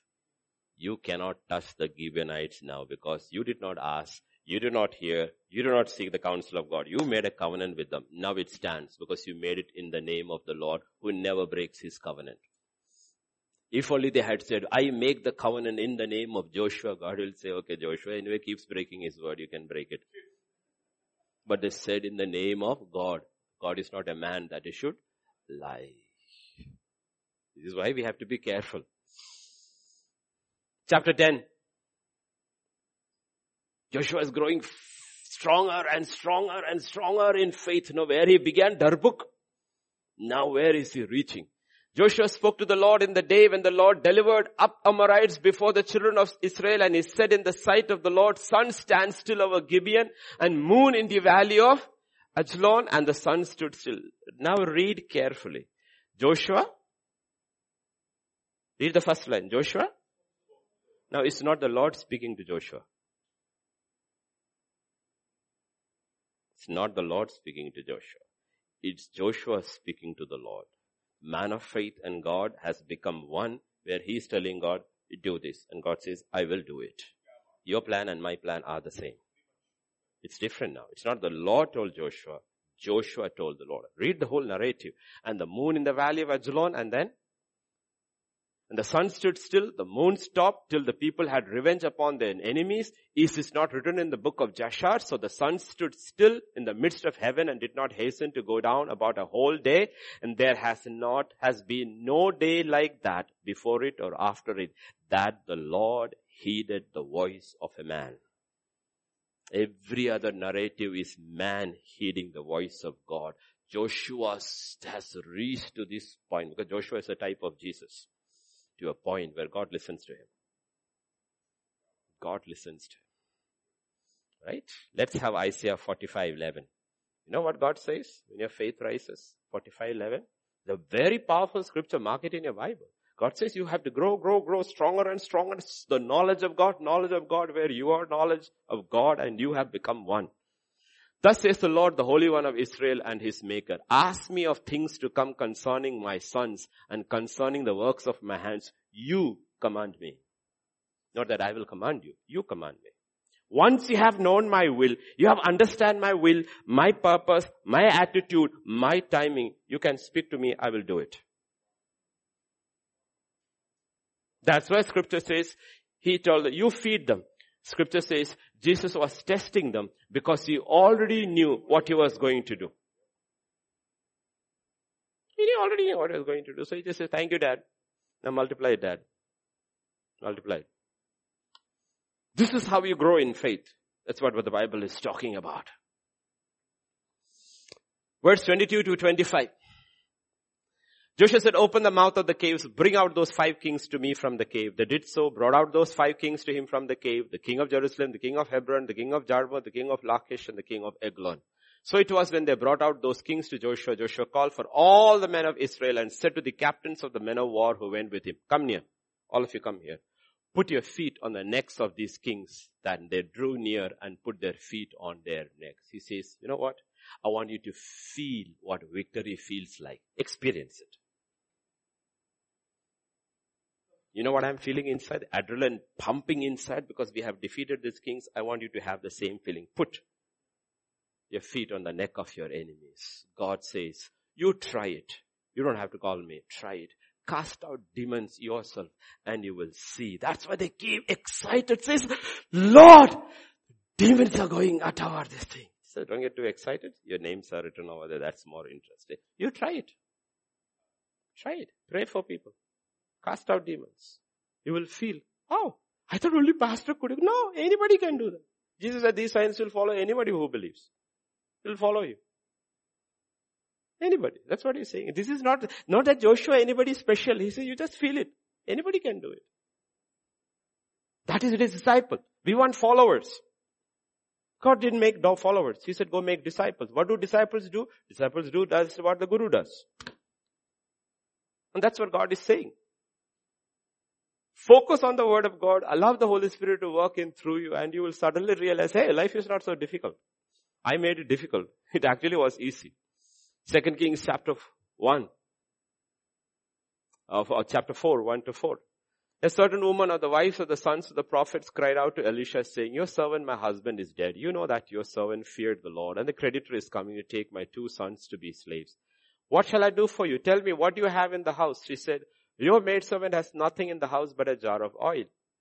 He said, go borrow vessels from everywhere, from all your neighbors, empty vessels. Do not gather a few. When you have come in, you shall shut the door behind you, and your sons pour it into all those vessels, set aside the full ones. You know what? You have to read scripture to understand fundamental principle. Lot of people in the kingdom of God sit there, Lord, I don't know what to do. God says, what do you have? I have this little talent. He says, why don't you take a loan and start a business? Have you ever asked God? Have you ever heard from God? That's what she's hearing. Take a loan and start your business with what you have. Borrow. Don't buy. Take a loan. You know how many people have incredibly successful become in business because they heard God says, take a loan, start this business. And then don't just live this thing life. Put it back in the kingdom. It will always will flow. This is how you hear. Because and you know what? The people in the world are succeeding. While in the old days, it was the people of God who succeeded because they heard. They heard. That's what God is talking about. Only thing is that when you hear, He says, what you need to do is shut the door behind you. Don't go telling people what God told you. Because immediately they will put cold water over you and say, oh, never try it. I tried it. My business failed and I had to take another loan to pay. Don't you go talk to all these people like Joseph did. Oh, did you know I had a dream? After that, wait, a dream. I will show you. Go talk to the wrong people. Talk to people about what you heard from the Lord only to people who have an experience of hearing from the Lord. Don't go around immediately to the office. Do you know? Sindhu is Hindu. क्या हो रहा बेटे? नहीं कल मैं प्रार्थना कर रहा था प्रभु बोल. हाँ? प्रभु बोला? वैसे भी होता? Finish. Gone. This is what people do. Like Hezekiah. Right? Open the Babylon envoy Hezekiah. Oh, bring him. Take him to the Lord's treasury. Show him all the treasures of the Lord. The Lord said, why did you let that idiots go inside my treasury? Because you showed them, they will come and take it all one day. And that's what has happened. All the world, they are prospering. You look at the first 50 of Fortune 500, do you find one believer there? No. But look back in the centuries back, everyone was a believer because they prayed, they heard, they started businesses. Today, they hear from the other side and starting businesses. Because God's people have stopped hearing. The devil is a thief. He has never invented one thing. He only takes what is from God and gives to the fellow who pays him. He's the actual middleman. But he doesn't even give God the credit, he steals. That's why the churches are empty and lodges are full.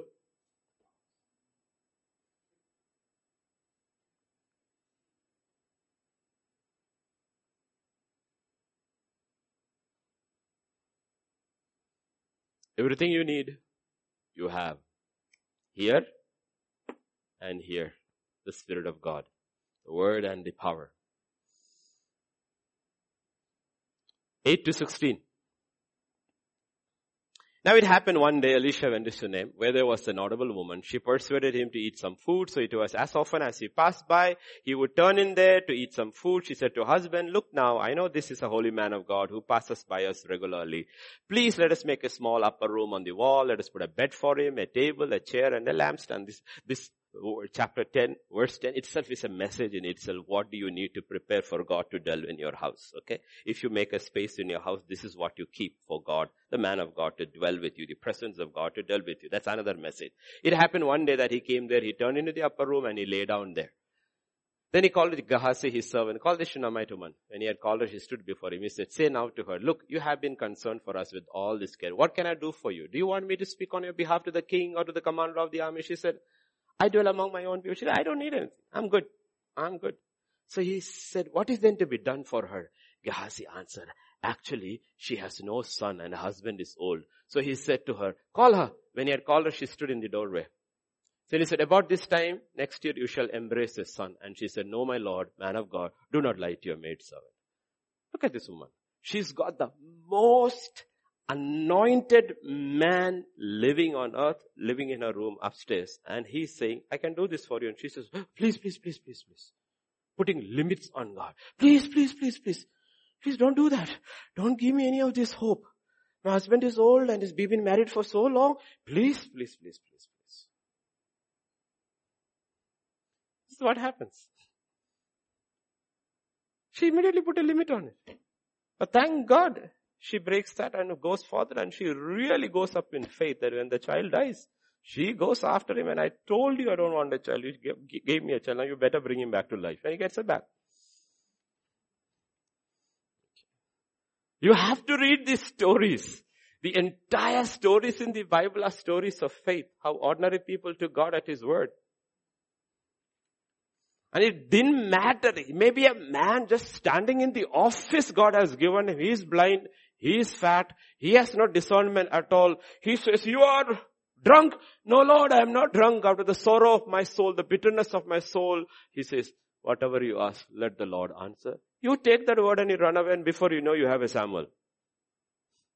Because you didn't even look at the man. You looked at the office. If the high priest is speaking, I will take his word as the word of God, and it shall come to pass in my life.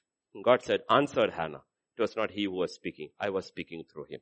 I can speak through blind priests and dumb donkeys too. You believe me, it will come to pass. And instead, like I said, we are wasting our effort and energy in the wrong things.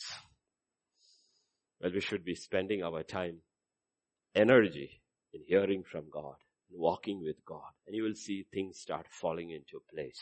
You have rest. You have rest. Deuteronomy 8 and verse 18. You shall remember the Lord your God, for it is who gives you. He doesn't give you wealth. That would be a delinquent father. I thank my father. He never left any of his 5 children wealth. Instead, he gave us education, excellent education, and said, now I give you power to make your own money. Now what you do with it is your problem. I have done what I have to do. I have given you a tool in your hand. How you use it is your problem. Oh God, I'll give you the power to make wealth. I give you the power to be successful. I give you the power to be an overcomer. And what is that power? It is faith, and it is the Holy Spirit, what we call grace. As the raw power of the Holy Spirit is what I call grace. And God looks at all of them and He's getting irritated. You are the people of the covenant. Sickness, oppression, demonic oppression, lack. What is happening here? What is happening? What are you doing with your, every day you are in the synagogue and muttering every message. What are you doing with what you hear? And there is a woman sitting 18 years sitting in the synagogue. He says, just woman, you are loose. Just stand. You've been sitting in the synagogue and hearing like this for 18 years. Now sit up straight and eat. Here. What are you guys doing over here? And why don't you believe? That's why the Bible says the power of the Lord was there to heal. It's always there to heal.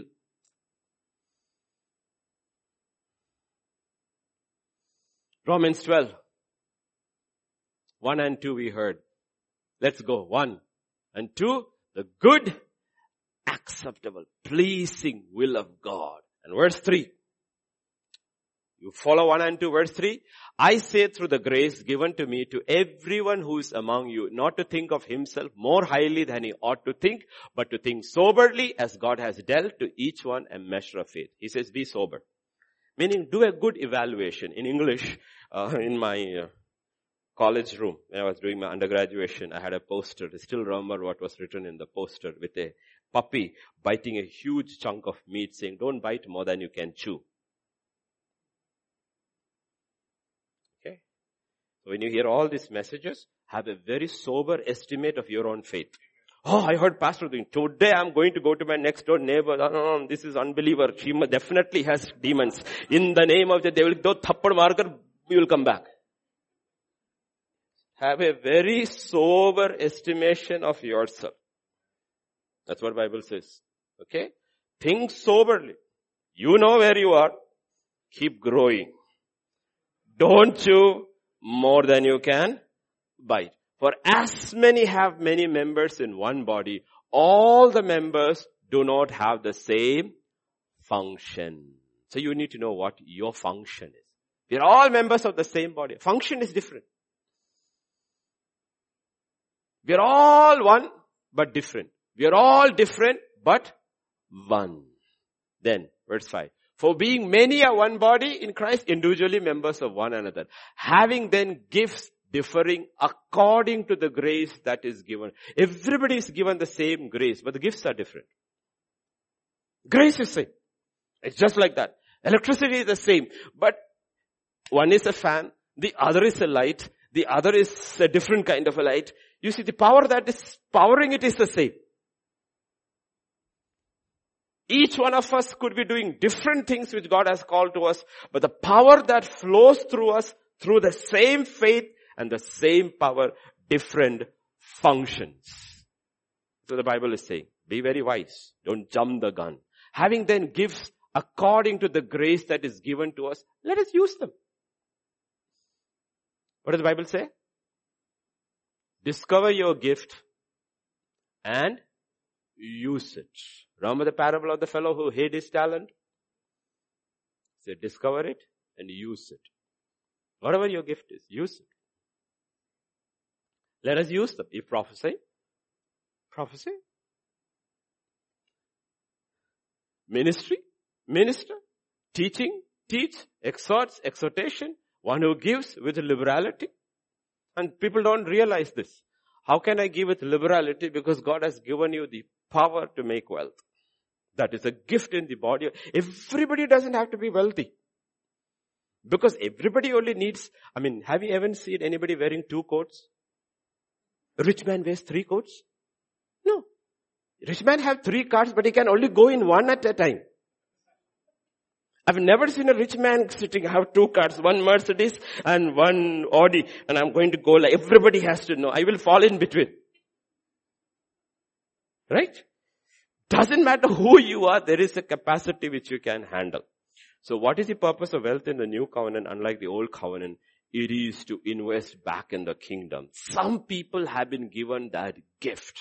And if that is your gift, ask Lord, give me ideas. Give me ideas, Lord, to generate. Give me ideas, Lord. I want to. Because whatever it is, Lord, I don't want to hide it, because that day you will call me a wicked servant and throw me into outer darkness. I want to use the gift, the faith, and the grace that you have given me. I want to use it. Use it, the Bible says. He who shows mercy, show mercy. So these are all they discover. That is Luke 19, 12 and 30. Do you know your mina? A certain nobleman went to a far country to receive for himself a kingdom to return. So he called 10 of his servants, delivered them 10 minas and said, do business. That's how we started. Occupy till I. Everybody was given the same amount of faith. He says, occupy till I come. And when he comes back, he will say, what did you do with my faith? What did you do with my Holy Spirit? What did you do with my gift? What did you do with my grace? Show accounts. And what happens? Next verse. I gave you another verse, right? 14. But his citizens hated him. Let me ask you this question. Why do citizens hate him? Because they like dependency. They don't want to earn their own living. They don't want to take responsibility for their own lives. That's why they hate him. That's why they hate Christ. The actual gospel of the kingdom makes you free, but also makes you responsible for your own lives. And they don't want, government should give me Medicare and healthcare and welfare checks and all the, they don't want that. So they hate this king who makes you responsible for your own life. Everything you need, I give you. I give you my son. You are getting a brand new start. Anyone who is in Christ Jesus is a new creation. All things, every record against your name is cancelled out. You're getting a presidential pardon or a king's pardon. You are set free with a measure of faith and my Holy Spirit. Run and be successful. No. I want welfare. That's why they hate him. You should sing a new song. That's why they hate him. Because we don't want to be, that's why God asked him to go, do you want to be whole? Lord, pick up your mat. That's your welfare check. Pick up your mat and walk. On the way, tear it and throw it. Take responsibility for your own life.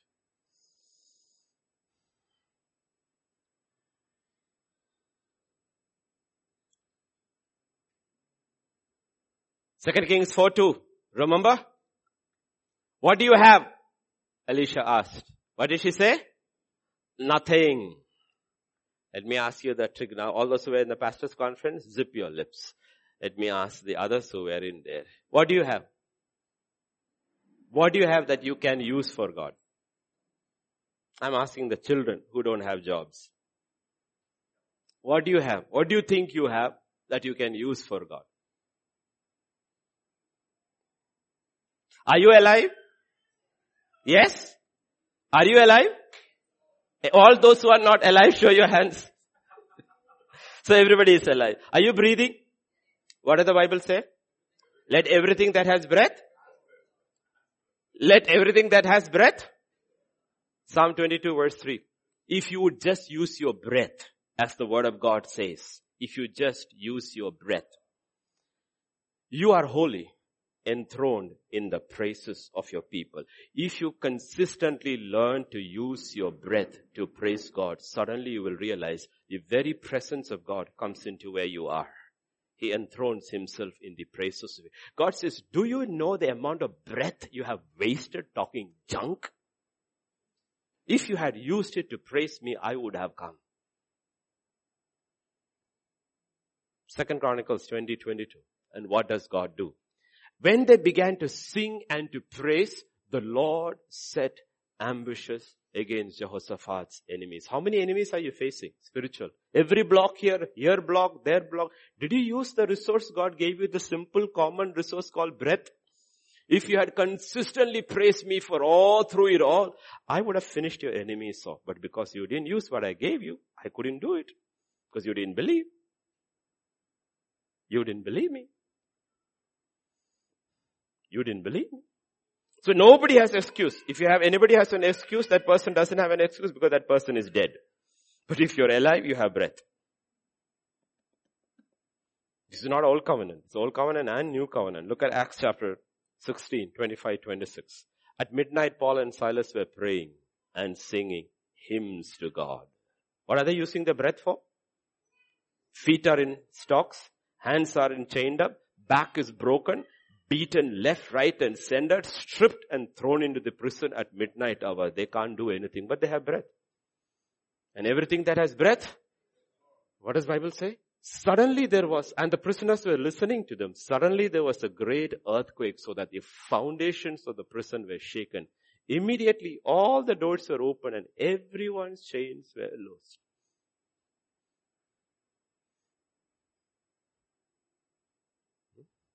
Do you use your breath?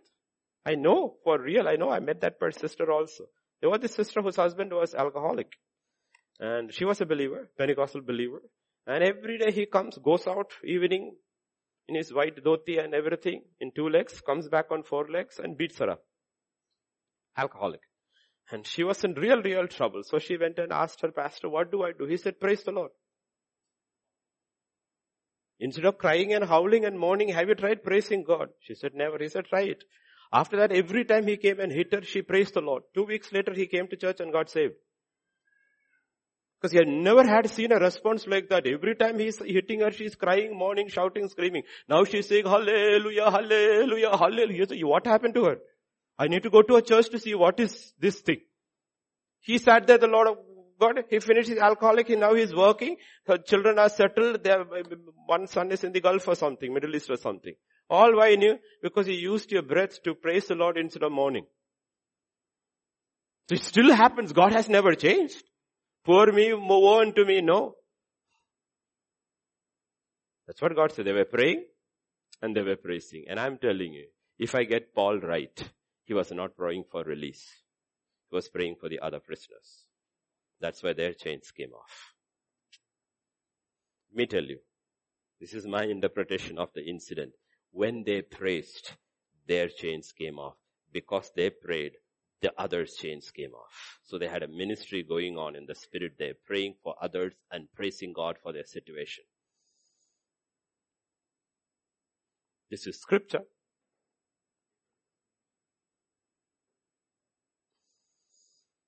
So please understand the pictures in the Bible. This is my God, your God, our God. As I come to the end, Numbers 11:29. Moses said to him, are you zealous for my sake?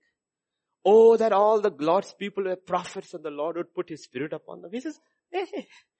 Moses had not one jealous bone. He says, I wish all of them had the same spirit like me and victorious like me, heard from God and were all prophets. Why are you stopping them?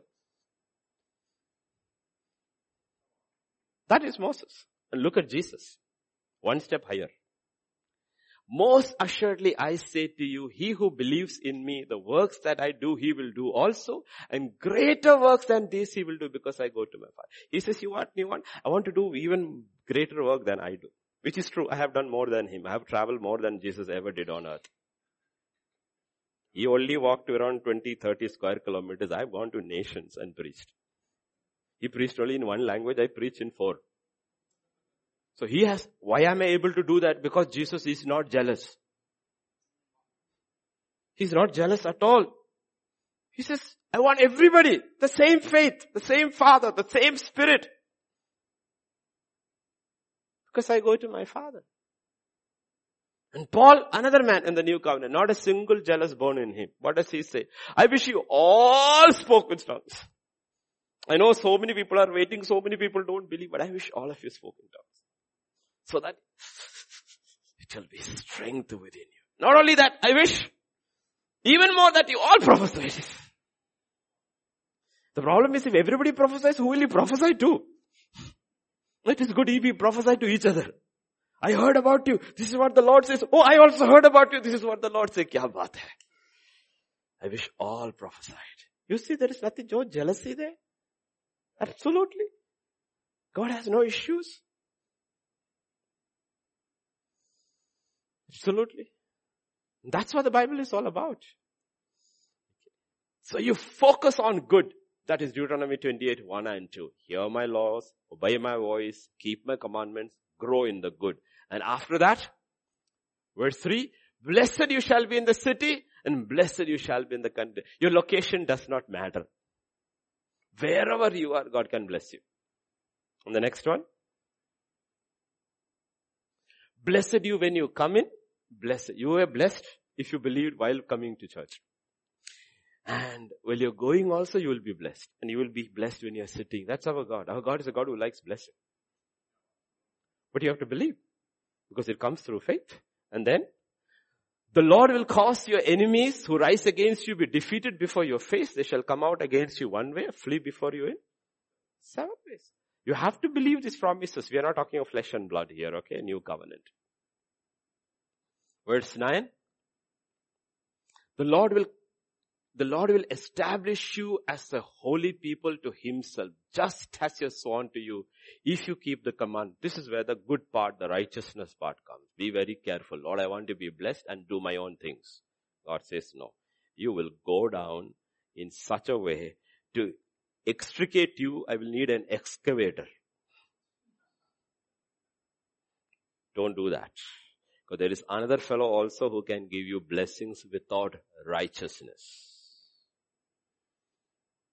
Please remember, blessing is not something which God alone gives. The devil can make you prosper easily, but as long as you choose to be unrighteous. If you choose to be righteous, he won't bless you. He won't bless you. But then he has got nothing out of it. He's blessing you out of spite. God is blessing you out of love. So he will protect you. So keep that in mind. Verse 13. The Lord will make you the head and not the tail. That is what it actually means. Not that you become the CEO of your company. That's not what it meant. He says you always will be the head. You'll always. You can be a leader in whatever you are doing. Even if you're not the team leader. Because you have access to something they don't have. That's what Joseph had. Joseph had access to it nobody had. But our problem? Psalm 78:41. What is that we do? We limit the Holy One of Israel. So simple story. Summing up. Everything you need in life, you and I need in life, we have already been given. God has not changed. Only difference, in the old covenant, it was connected with this life. The new covenant, it is connected with that life. So we are not so much worried about material possessions. We want to be successful, and all the stuff you need for life now, He will give it to you. It's done in Christ. It's already been done. Elijah just has to hear and obey. The ravens have already been commanded. Even when he is standing before Ahab, the ravens have been commanded to feed him. Your position is to believe me, obey me, and found in the place where the ravens won't disobey God. They will only go to Kerith. You can wait anywhere else, they won't come. So you better hear and be in the place where God commanded you and do what He told you. The widow has already been commanded.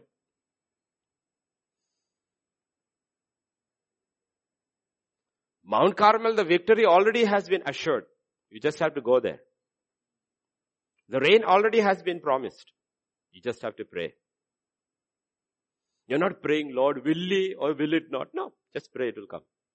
That's why He doesn't raise His head and look. He says, just go and tell me when it starts falling. I've heard the sound of rain. So stop making excuses. That's the moral of the story. And stop outsourcing your problems unless you are a baby. Young believer in the Christ. Take responsibility for your life and fight your battles. Pick up your mat. Stop dependency. Everything God has to do is done. Shall I give you 4 verses? Do you need blessings? Ephesians 1:3. What does it say? Oh, sorry, Dr. Richard. You have been blessed with every blessing. It's already done. You just have to find it. Do you need healing? 1 Peter 2:24.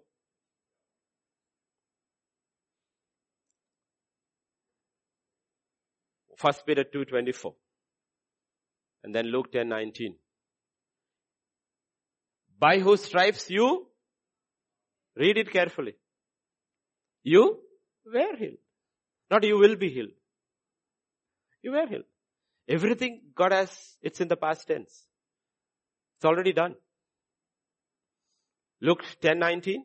You want victory over powers of darkness? Behold, I give you authority to trample upon snakes and scorpions. It's already given. Exercise it. And Deuteronomy 8:18 we saw. Do you want to have money? I've given you the power to make wealth. It's done. Our issue is, we are socialists. Jai Marx. Lal Salam.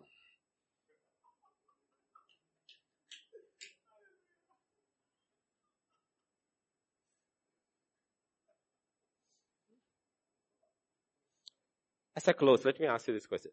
Are you somebody who likes extra work? I'm not saying extra work where you are paid. That everybody likes. Overtime. Everybody wants to do overtime. Joseph became prince of Egypt because he worked 13 years without a salary. But he learned how to work. He learned how to work. There are principles behind all of this. Okay. Do you like calm or are you calm chore?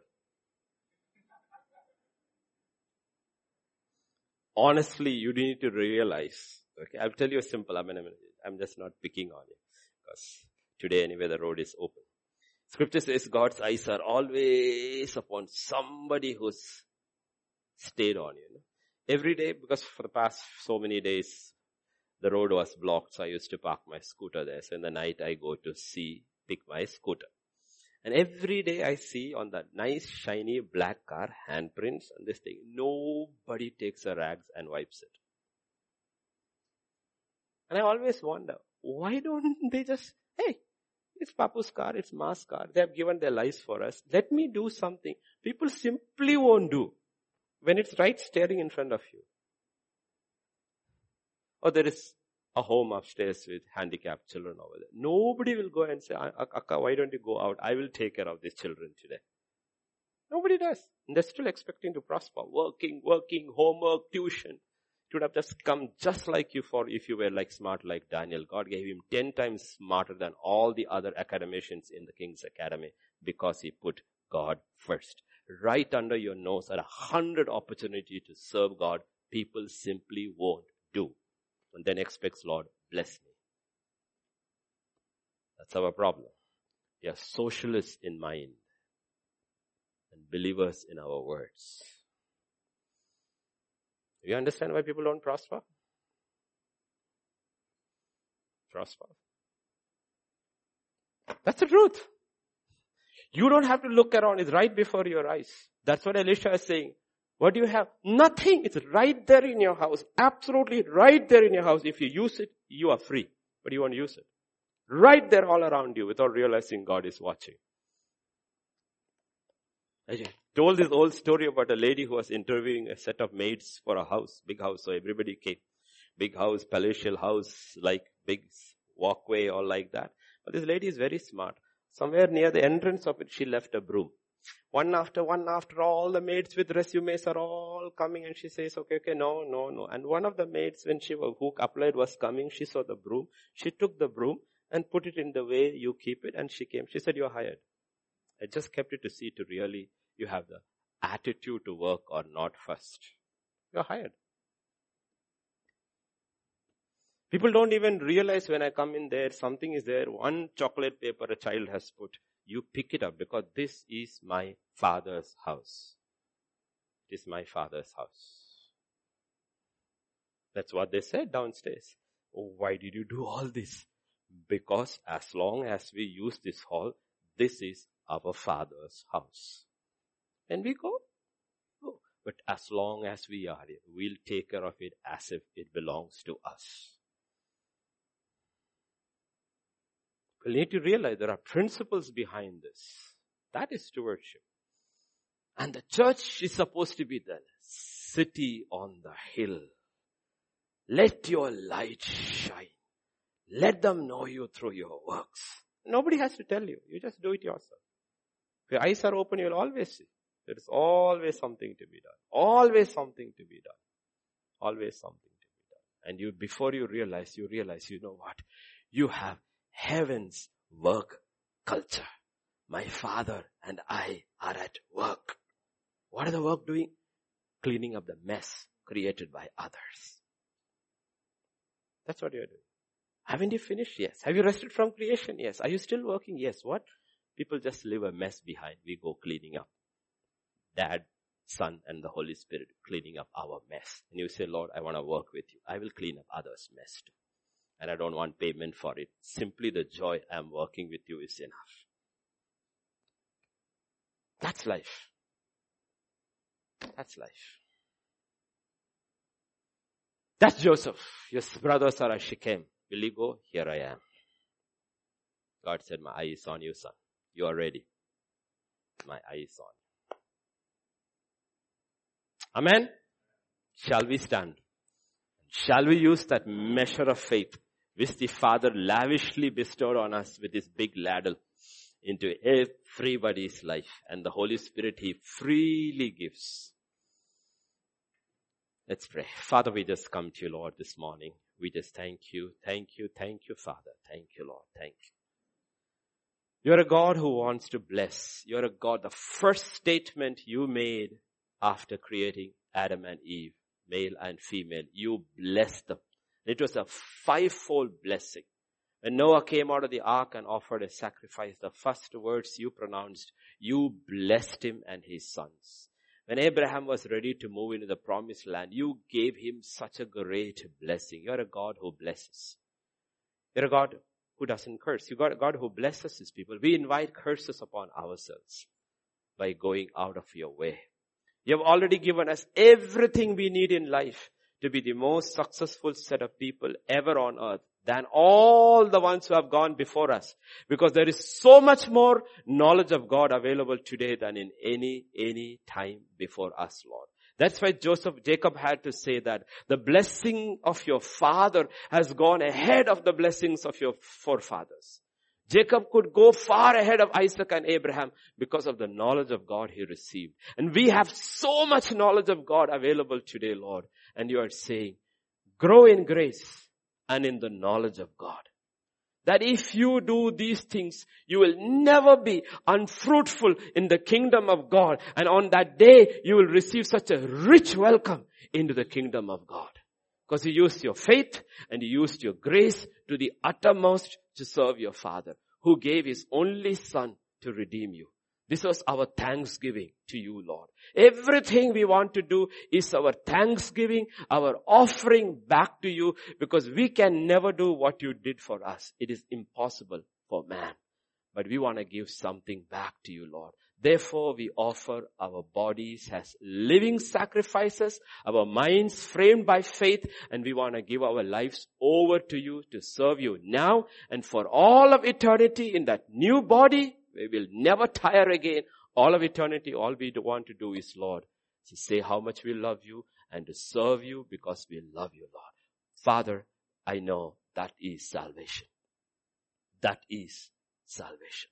The joy of walking with you and serving you. And I pray, Father, everyone standing here, young and old, will have that joy. And they will begin in their homes, wherever God has placed them. They will begin that and say, Lord, I want to serve you.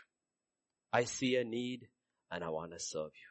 I have faith. I believe I have faith and I believe I have power, your Holy Spirit. And I will start using it, Lord, to serve you. Oh, Father, we just thank you because we know, Lord, for those who are willing to serve you, even sky is not the limit. In the world, sky is the limit. But even sky is not the limit for you, your people.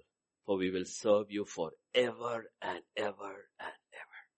For your word says in Revelation 22, your servants will have your name on their foreheads and they will see your face and serve you. Even sky cannot limit what you can do through us, O Lord. Oh Father, I pray that desire is birthed in people's hearts everywhere, Lord.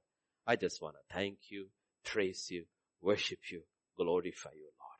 Be exalted, be magnified in the praises of your people. Thank you, Lord. Thank you. For in Jesus' name we pray. Amen, amen, amen. The grace of our Lord Jesus Christ, the love of the Father, and the fellowship of the Holy Spirit rest and abide with each one of us. Amen, amen, and amen.